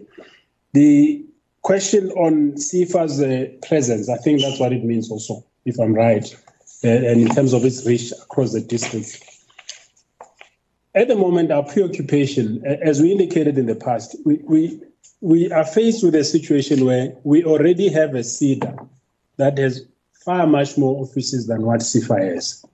We already have a situation where CIFA and CEDA have been reaching out to the municipalities and the partnership led by the department that has been struck with SALGA. What we are doing is primarily as a bare minimum to make sure that we strengthen that intervention and cooperation between, because when we are more integrated in approach, it becomes better for us to do so. There's an area of work that we have not mastered, which we have been debating, perhaps we have not spoken much about in our previous reports to Parliament. It's important that we understand that there's a relationship between the need for us to reach out to these enterprises and the challenge of us not being able to be physically present in all these areas, despite the integration that I'm talking about. And the reality being that a substantial number of the population, the demographics of our country are in fact young people. And these young people turn out to be people that are more conversant with issues related to the technology. So what we are not supposed to miss is the opportunity for us to creatively work on and I'm not saying we've done it as such by now. I'm saying that's a challenge that we'll be set with, that we are quite alive to. How can we use technology to ensure that we increase reach, for instance, for the youth that want to start enterprises, such that we mitigate in a way the burden for us to be all over at the same time, without necessarily compromising the need for us to reach out and be as spread as widely as possible. The last question, Chair, the last three, let me deal with them very quickly. So the one from Honorable Rubengo on wholesalers and retailers. What we have done, again, led by the ministry, we have been in engagement as part of our initiative on spaza shops. We engaged the major wholesalers that we know of in the country, and we also issued a call, or rather the department issued a call for wholesalers that we may not know, especially those that are in remote areas, to reach out and be in contact with the department so that they can be loaded onto the system. Because with the loading of these wholesalers, it then makes it possible for us to partner with them to service the spaza shops. And perhaps what we don't expressly say, which may be an issue, which will definitely be an issue that affects spaza shop, is that what may be defined as a spaza shop in a township is actually deemed to be a shop in a rural area. So we should not understand spaza shop to be just spaza shop in the open sense. We're talking about how do you make sure that retailers at that level, low level of the segment, if one would say, are able to be assisted, and we make sure that we make sure that the security of supply of goods, basic goods and foodstuff in those areas, and also give a leg up to support those retailers in the rural areas. So we may not have had a very specialized packaged, a very responsive, one would say, Honorable Bank. We don't claim to do that. That responds to the rural enterprises, if one would call it, or the rural retailers, if one would call them. So our special measure would be through this program that we're talking about, that is dressed as spaza shops, but at the same time, is through this partnership that we're talking about in terms of our outreach. And as we've always said to the honorable committee members, we would always appreciate us being fed with information by honorable members on enterprises and possible applicants that we need to assist. We will not stop from assisting those. It makes our work easier if we are in fact pointed to particular enterprises. It is possible that in outreach, either the retailers have not gotten the message, or we were not able, within the limits of our capacity, to be able to cover everyone. Honorable Jacobs raised a number of issues relating to preventing fraud and ensuring the money goes to the poor. Without being pedantic, we of course in the nature of the work that we do, we will come across those that want to take offense. So fortunately enough, so far we've not picked any, which seems to suggest that although we've made our systems a bit more flexible and accommodative of people, we have not seemed to expose ourselves acutely or adversely to chances of fraud. So we have not experienced that, as one would say, but definitely the issue about ensuring that the money gets to the poor, as you indicated, relates to how we're rolling out the programs. The grant fund issue, I would also leave it to the CEO and the team to assist in terms of unpacking that. Expanding to other banks, it was not our choice to get into the space with Nedbank. It was because of the rate at which the banks were responding. The other banks were responding. They will give details on who else has come on board now. Absa did in fact respond at some point to engage with us. They'll give you more detail precisely on who's on and who's coming on board to work with us. The experience of a Standard Bank, the 6 weeks turnaround, I think it may be differentiated. It probably has to do. Remember, with Standard Bank, you're talking about cases where when a person walks in to apply for that facility, you're talking about a client that is already within their system, and I think it depends partly on what it relates partly to what Honorable Bele raised, which I'll still come to. So with Standard Bank, ordinarily, with people that come to apply for us, we have zero information. We have no single, sort of just informal word, casual word. So we don't have any, ordinarily we would not have information on that client. So we are like sort of 2 steps or three steps behind players like Standard Bank. We have to start from scratch, getting that information and run on and so on.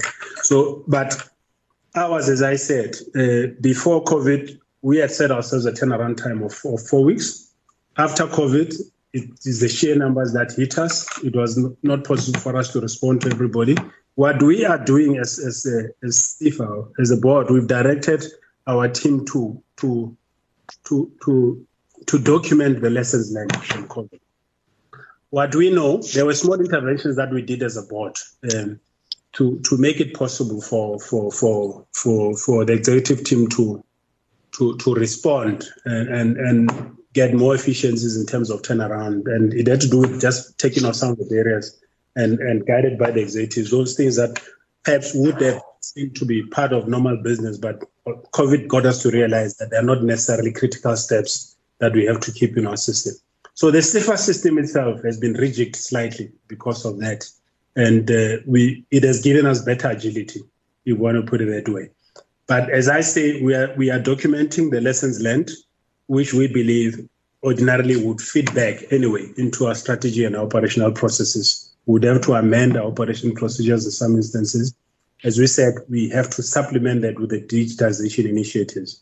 We will announce in future what the kind of work that we're doing on digitization, which will help us in terms of becoming more efficient as an organization.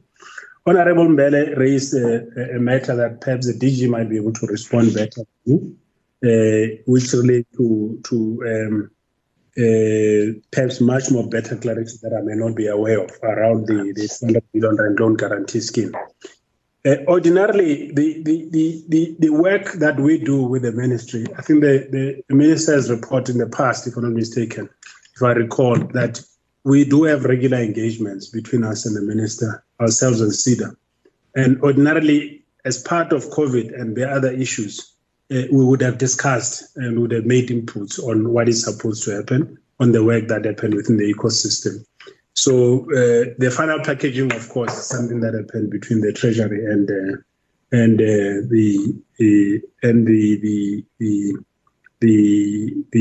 presidents and ultimately the banks. KCG, even in our strategy, we've been reflecting on what is it that we can do to augment the capacity of KCG. So it's continuous work that we will report again. Again, COVID has taught us lessons. KCG is at the center of the Spaza Short program. So in fact, KCG gave a lot of input on assisting the department to package the collaboration, the partnership that we have with the banks on the sponsorships program. So there are a lot of issues even that were directed by the ministry that are being raised by the ministry about what we can do to increase the capacity of KCG. It's definitely in our radar in terms of what we can do. It's quite unfortunate. I think the point that Honorable Mbele raised, I agree with you. I mean, it would be quite disappointing that in the midst of all this, you would find enterprises that go to apply and the banks would apply ordinary measures, because that's what's like to be the message. Normal business measures of assessing whether they should be getting credit or not. It's an area that at a policy level, that's where government and parliament can be able to intervene better. Perhaps, but also we should also acknowledge that's the reason why CIFA and your IDCs exist, to make sure that we deal with market failures. So I guess as we expand and build the capacity of CIFA, we might have to look in the future on how different an approach may we use, even if it's in partnership with the banks, to make sure that we're able to counter the restrictions that the market imposes. Of course, we should put ourselves in the position of the commercial banks. They are listed companies, all of them.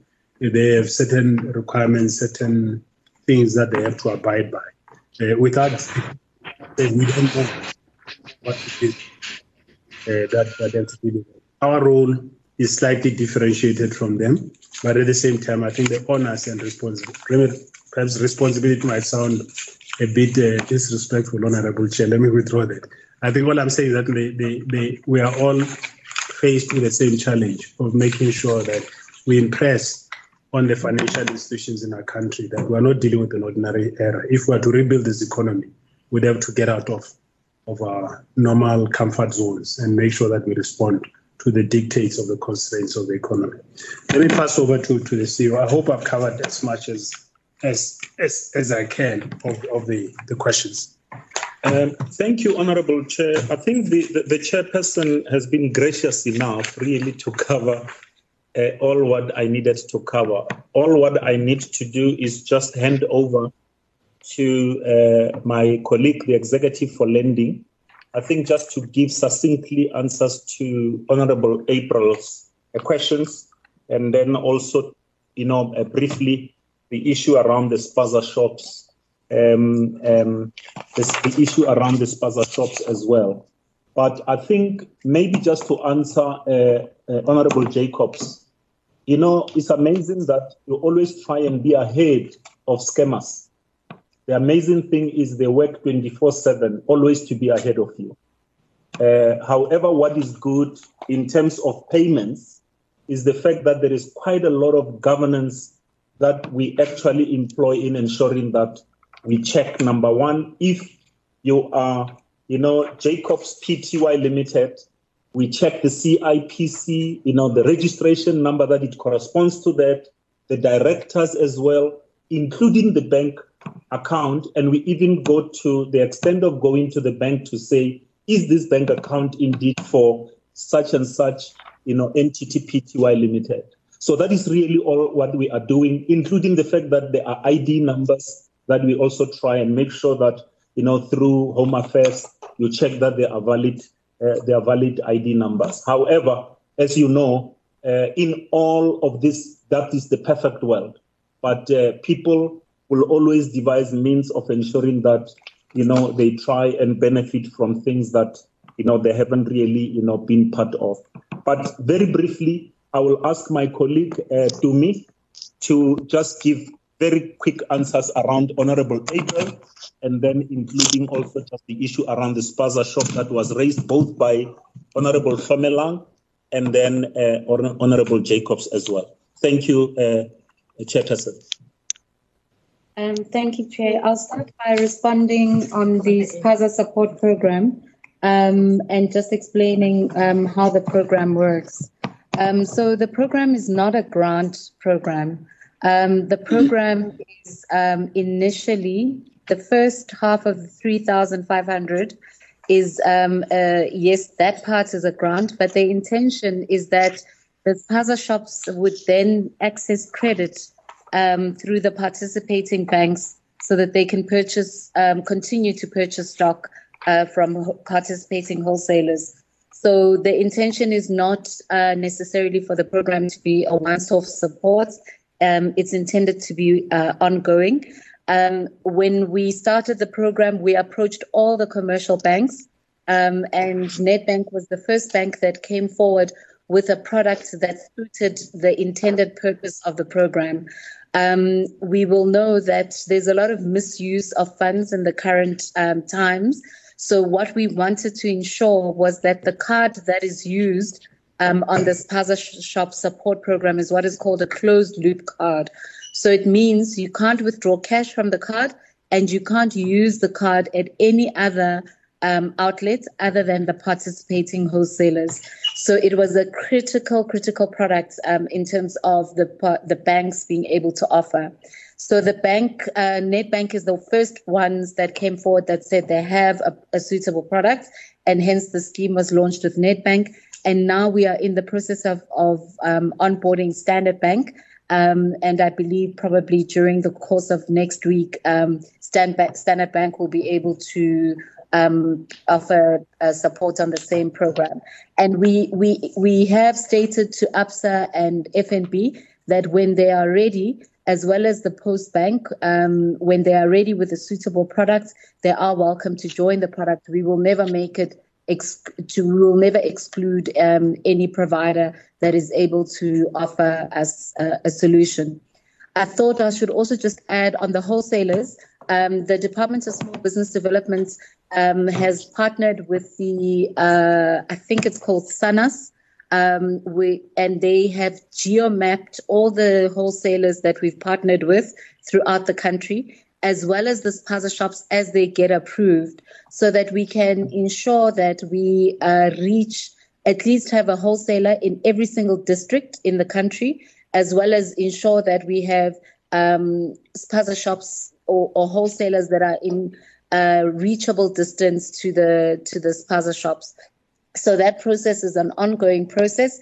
And as we identify gaps where we can onboard, particularly I know in the Western Cape, Eastern Cape, there was an effort to increase the number of wholesalers to make sure that the program is spread throughout the country. The latest updates on the program is that There have been 1,712 applications. Of those, there were 676 that were approved, and then the balance are currently being processed. An important step in the program is to ensure that there is some form of formalization. So the spaza shops are required to be registered with CIPC, with SARS, as well as with the UIF. Our sister agency, CEDA, is managing that process, and therefore before a spaza shop is approved, all that relevant registration is made sure to be in place. So I think that covers all the questions on the spaza support program. Perhaps if I can turn, Chair, to Honourable April's questions. Honourable April asked about why the direct lending channel starts at 50,000 Rand instead of 500 Rand. The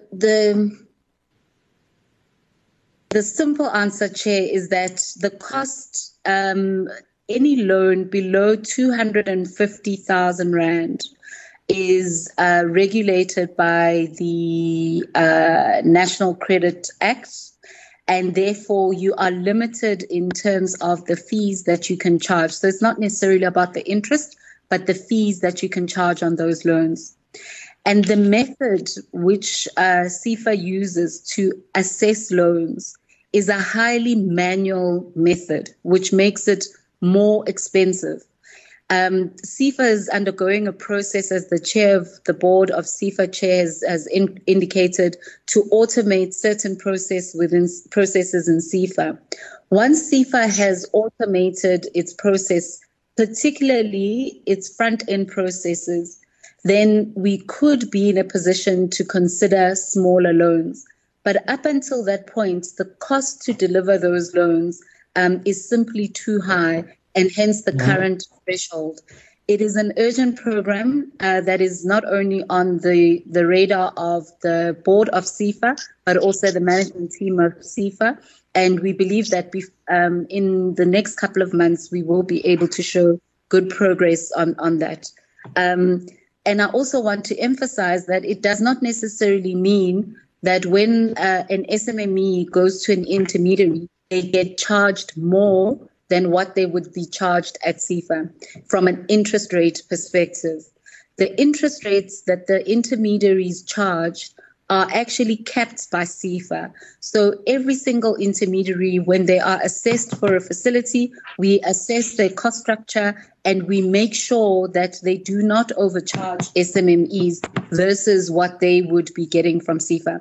So we try as far as possible to make sure that the benefit of whatever interest that the intermediary gets from SEFA is passed on to the end user SMME.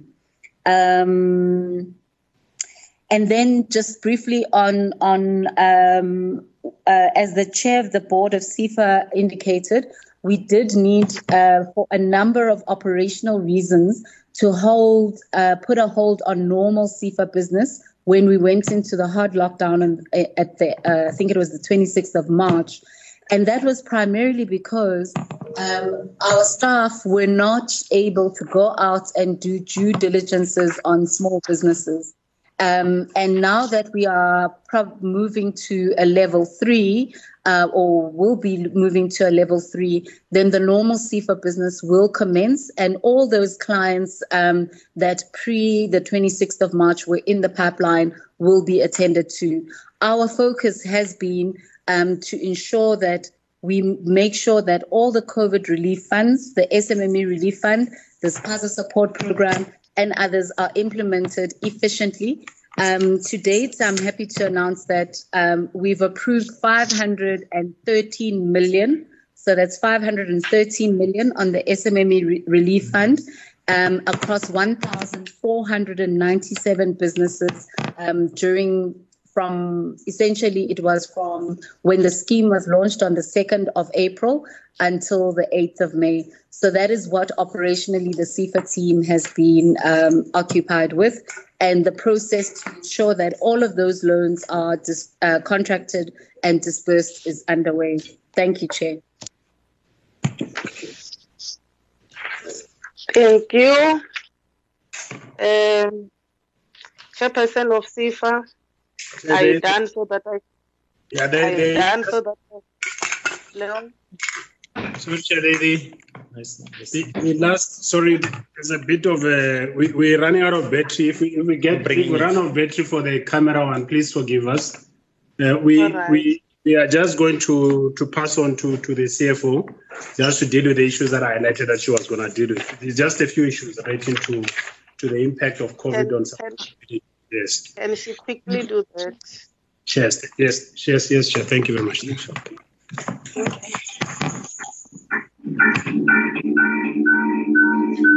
Got a camera on. Okay. It's fine. She has a camera on. You're just waiting to mute so that... No, you mute this one. Yeah. No, the volume on your laptop. No, volume on your laptop. CFO, can you come in, please? Yes. Can you come in, please? We're waiting for you. Dear members, we were trying to mute my laptop so that there's no echo. Apologies about that. I will be responding to the issue. I'll be responding to the issue regarding the financial sustainability of SIFA and the impact of COVID on our finances.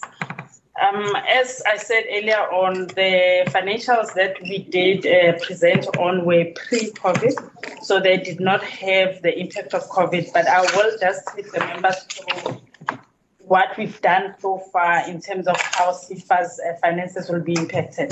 The first one is indeed on the rental holiday, the 6 months rental holiday that has been affected by SIFA. And the impact of that is that it's going to lose approximately 140 million in terms of our cash flow and collections. The second part that is going to impact on SIFA's finances is the impairments. The impairment rates that we are going to charge on the COVID-19 funds is higher than the normal SIFA business, with the impairment rate sitting at approximately 48%. The impairment rate overall will increase from 33% to 36%, and this increase over 5 years is going to affect SIFA with approximately 376 million over 5 years. In addition to those two, there's also payroll and staff costs that are going to increase over the 5 years. And those are really because some of the programs that we are entering into are going to be a long-term program. For example, the Spaza Shop program that we've just discussed, we will be hiring people because those programs are going to run not just over the COVID period, but they will run over a period of 5 years. What this has done is that it will have an impact on SIFA's cash correctly, as the member has said earlier on, and really the financial sustainability of SIFA. In year 5, we are approximating that SIFA will still be in a cash positive position, but will be in a position where we may run out of funds. So what we've done is that we have funds that we've been ring-fencing.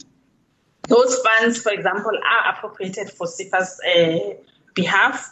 But what has happened is that the way that they were appropriated, they are supposed to be ring-fenced and reported separately. But we are engaging now with the department, and we're engaging with National Treasury through our board to try and have those funds coming back to SIFA's, so that even though we ring-fence the loan and the loan amounts and we ring-fence the programs, SIFA can use those funds not only to pay operating costs, but also for reflows back into the economy. I think I will leave it there from my side. Thank you. Chairperson, are you done so that I can invite the DM? Yes, we're done. Thank you, Chair. Thank you so much. Maybe before the DM, comes in. I'm mindful of the time, but I don't want to pressurize members. Honorable members, is there anyone who wants to make some follow-up before I hand over to the DM? Silence means concern. I'm happy. Honorable DM, can you come in on political issues? You don't have much to say because administratively they have responded very, very well. And thanks to your team, we really appreciate. Can you come in just to close the response from the department so that I can zoom to the next or last item? Honorable DM. Thank you very much, Chair. I'll do that, and I'm also very satisfied with how the questions of the honorable members were explained thoroughly. But a few things I would want to respond to. I would want honorable members, Chair, to appreciate the fact that South Africa has got one government and also has got facilitation process before cabinet approvals. That means the like-minded or those ministries that are mandated to work in a particular stream are always clustered, and therefore there's always collaboration and integration in approach. I will make an example of the fact that those ministers that are actually participating in the economic activities and programs of our country, they come together as a cluster. And therefore, the issue of BEE cannot be an issue of small business development or ministry or any other, but all those that deal with economy, they have a particular uniform approach to matters like this one. So the answer given for me is correct, but you can't then want DSBD to do something that tourism is not going to do, or minerals and energy will not do.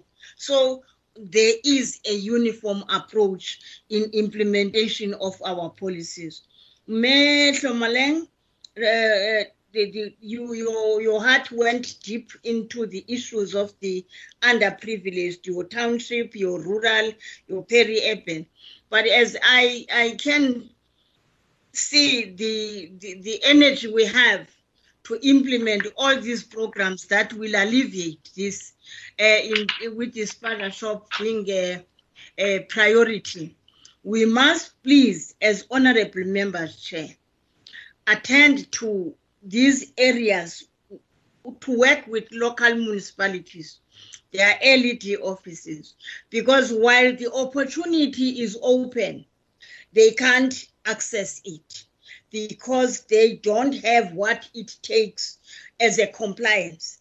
This is very serious because checking local municipalities, there was no database for Spaza shops. And as today, when Spaza shops, you will find that that office has not yet opened since the COVID-19. You will find that they don't have this document, and the minister has come clearly that such Spaza shops must be taken through. They mustn't be driven away because they don't have the compliance requirements.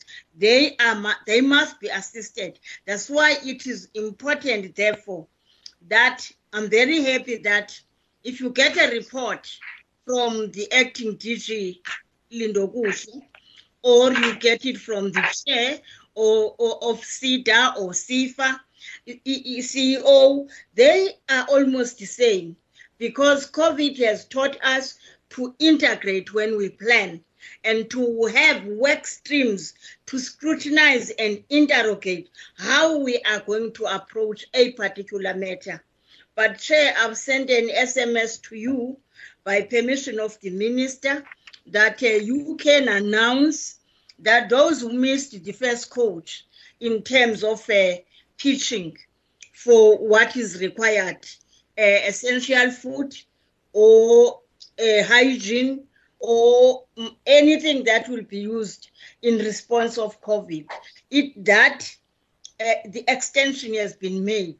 So those companies which qualify and felt they were excluded because it was closed before they could apply, they can do so today because it is open, but they get the details from the website of the department. I therefore would want to say, I fully agree with everything and I'm very proud and I'm happy we went so well. But Tata Honorable Myeni must also remember that the issues that he is raised in terms of offices, those offices are inclusive of the issue of actually covering the country equally in terms of the incubators. And I think we were talking about KwaNongoma and Richards Bay distances not very long ago. So he knows, but at the same time, key to this, Mama Nkosazana Dlamini Zuma is very clear that this will be included in the implementation or is included in the implementation of the district development model, which will actually ensure equity of access to the resources of the country that will improve the lives of our people. With those words, I repeatedly want to say thank you very much for the opportunity and we welcome you. In fact, I haven't been seeing many members, but I've been seeing your beautiful forehead. I think you stay too much in houses of late. You are a law-abiding citizen. You stay home. Thank you very much for the meeting. Thank you, DM. Thank you, DM. Honorable members, thank you so much. I believe the response were encouraging to you. What I would like to indicate to you, DM, and your team, the issue of rurals on the issue of technology, it's a problem. I really appreciate the announcement or the message from the minister that you are extending those essentials so that members can apply. They must check on their website. But the difficulty is what one member has indicated. Sometimes our rural areas can't access those applications. So I believe we need to join hands and make sure that even during this difficult time, we've got constituent offices so that we can be able to assist our people, not evenly physically, but the way we are doing our things now. Because that's the worrying factor. If you hear all honorable members, they are crying about the outrage of this department. I also want to agree with you, DM. Let us practice it. Let us concretize the issue of offices. We must not just sing. We are having those LEDs departments in our municipalities. Can you please, through COGTA, request that CIFA must also have more offices? And I believe that will be a great strategy to reach out our people there. Yes, we are still staying at home, but we are working using this technology. So that's my humble appeal. Most of the things have been addressed and have been answered. But what I want to caution the department is that, are you happy about those rates? What is your take on the issue of high rates reflected or mentioned by most honorable members that the rates are high, and why can't our people apply direct instead of having a middleman in this process. I think if we can assist that the program outreach be reached by each and everyone, I appreciate the extension, and thanks to the department. Go and tell the minister that we are happy about the response, and we are looking forward to see the department moving with speed as promised by the chairman of the board and his team. Thank you, honorable colleagues. Thank you, DM and your team. We believe we had a very progressive meeting. May you stay home and be safe. May God protect all of us until we meet again. Thank you. The meeting stands. Thank you, Chair. Thank you, Chairperson. Be safe, everybody. Thank you, Chair. Kaya. Thank you. Bye. Thank you, Chair. Thank you. Thank you, DM. Thank you very much. Thank you, DM. See you. Thank you, DM. Thank you, Chair. Thank you, Sis Lorraine. Bye-bye, sweethearts. King. Bye-bye, darling. Love you. Love you too. Yeah.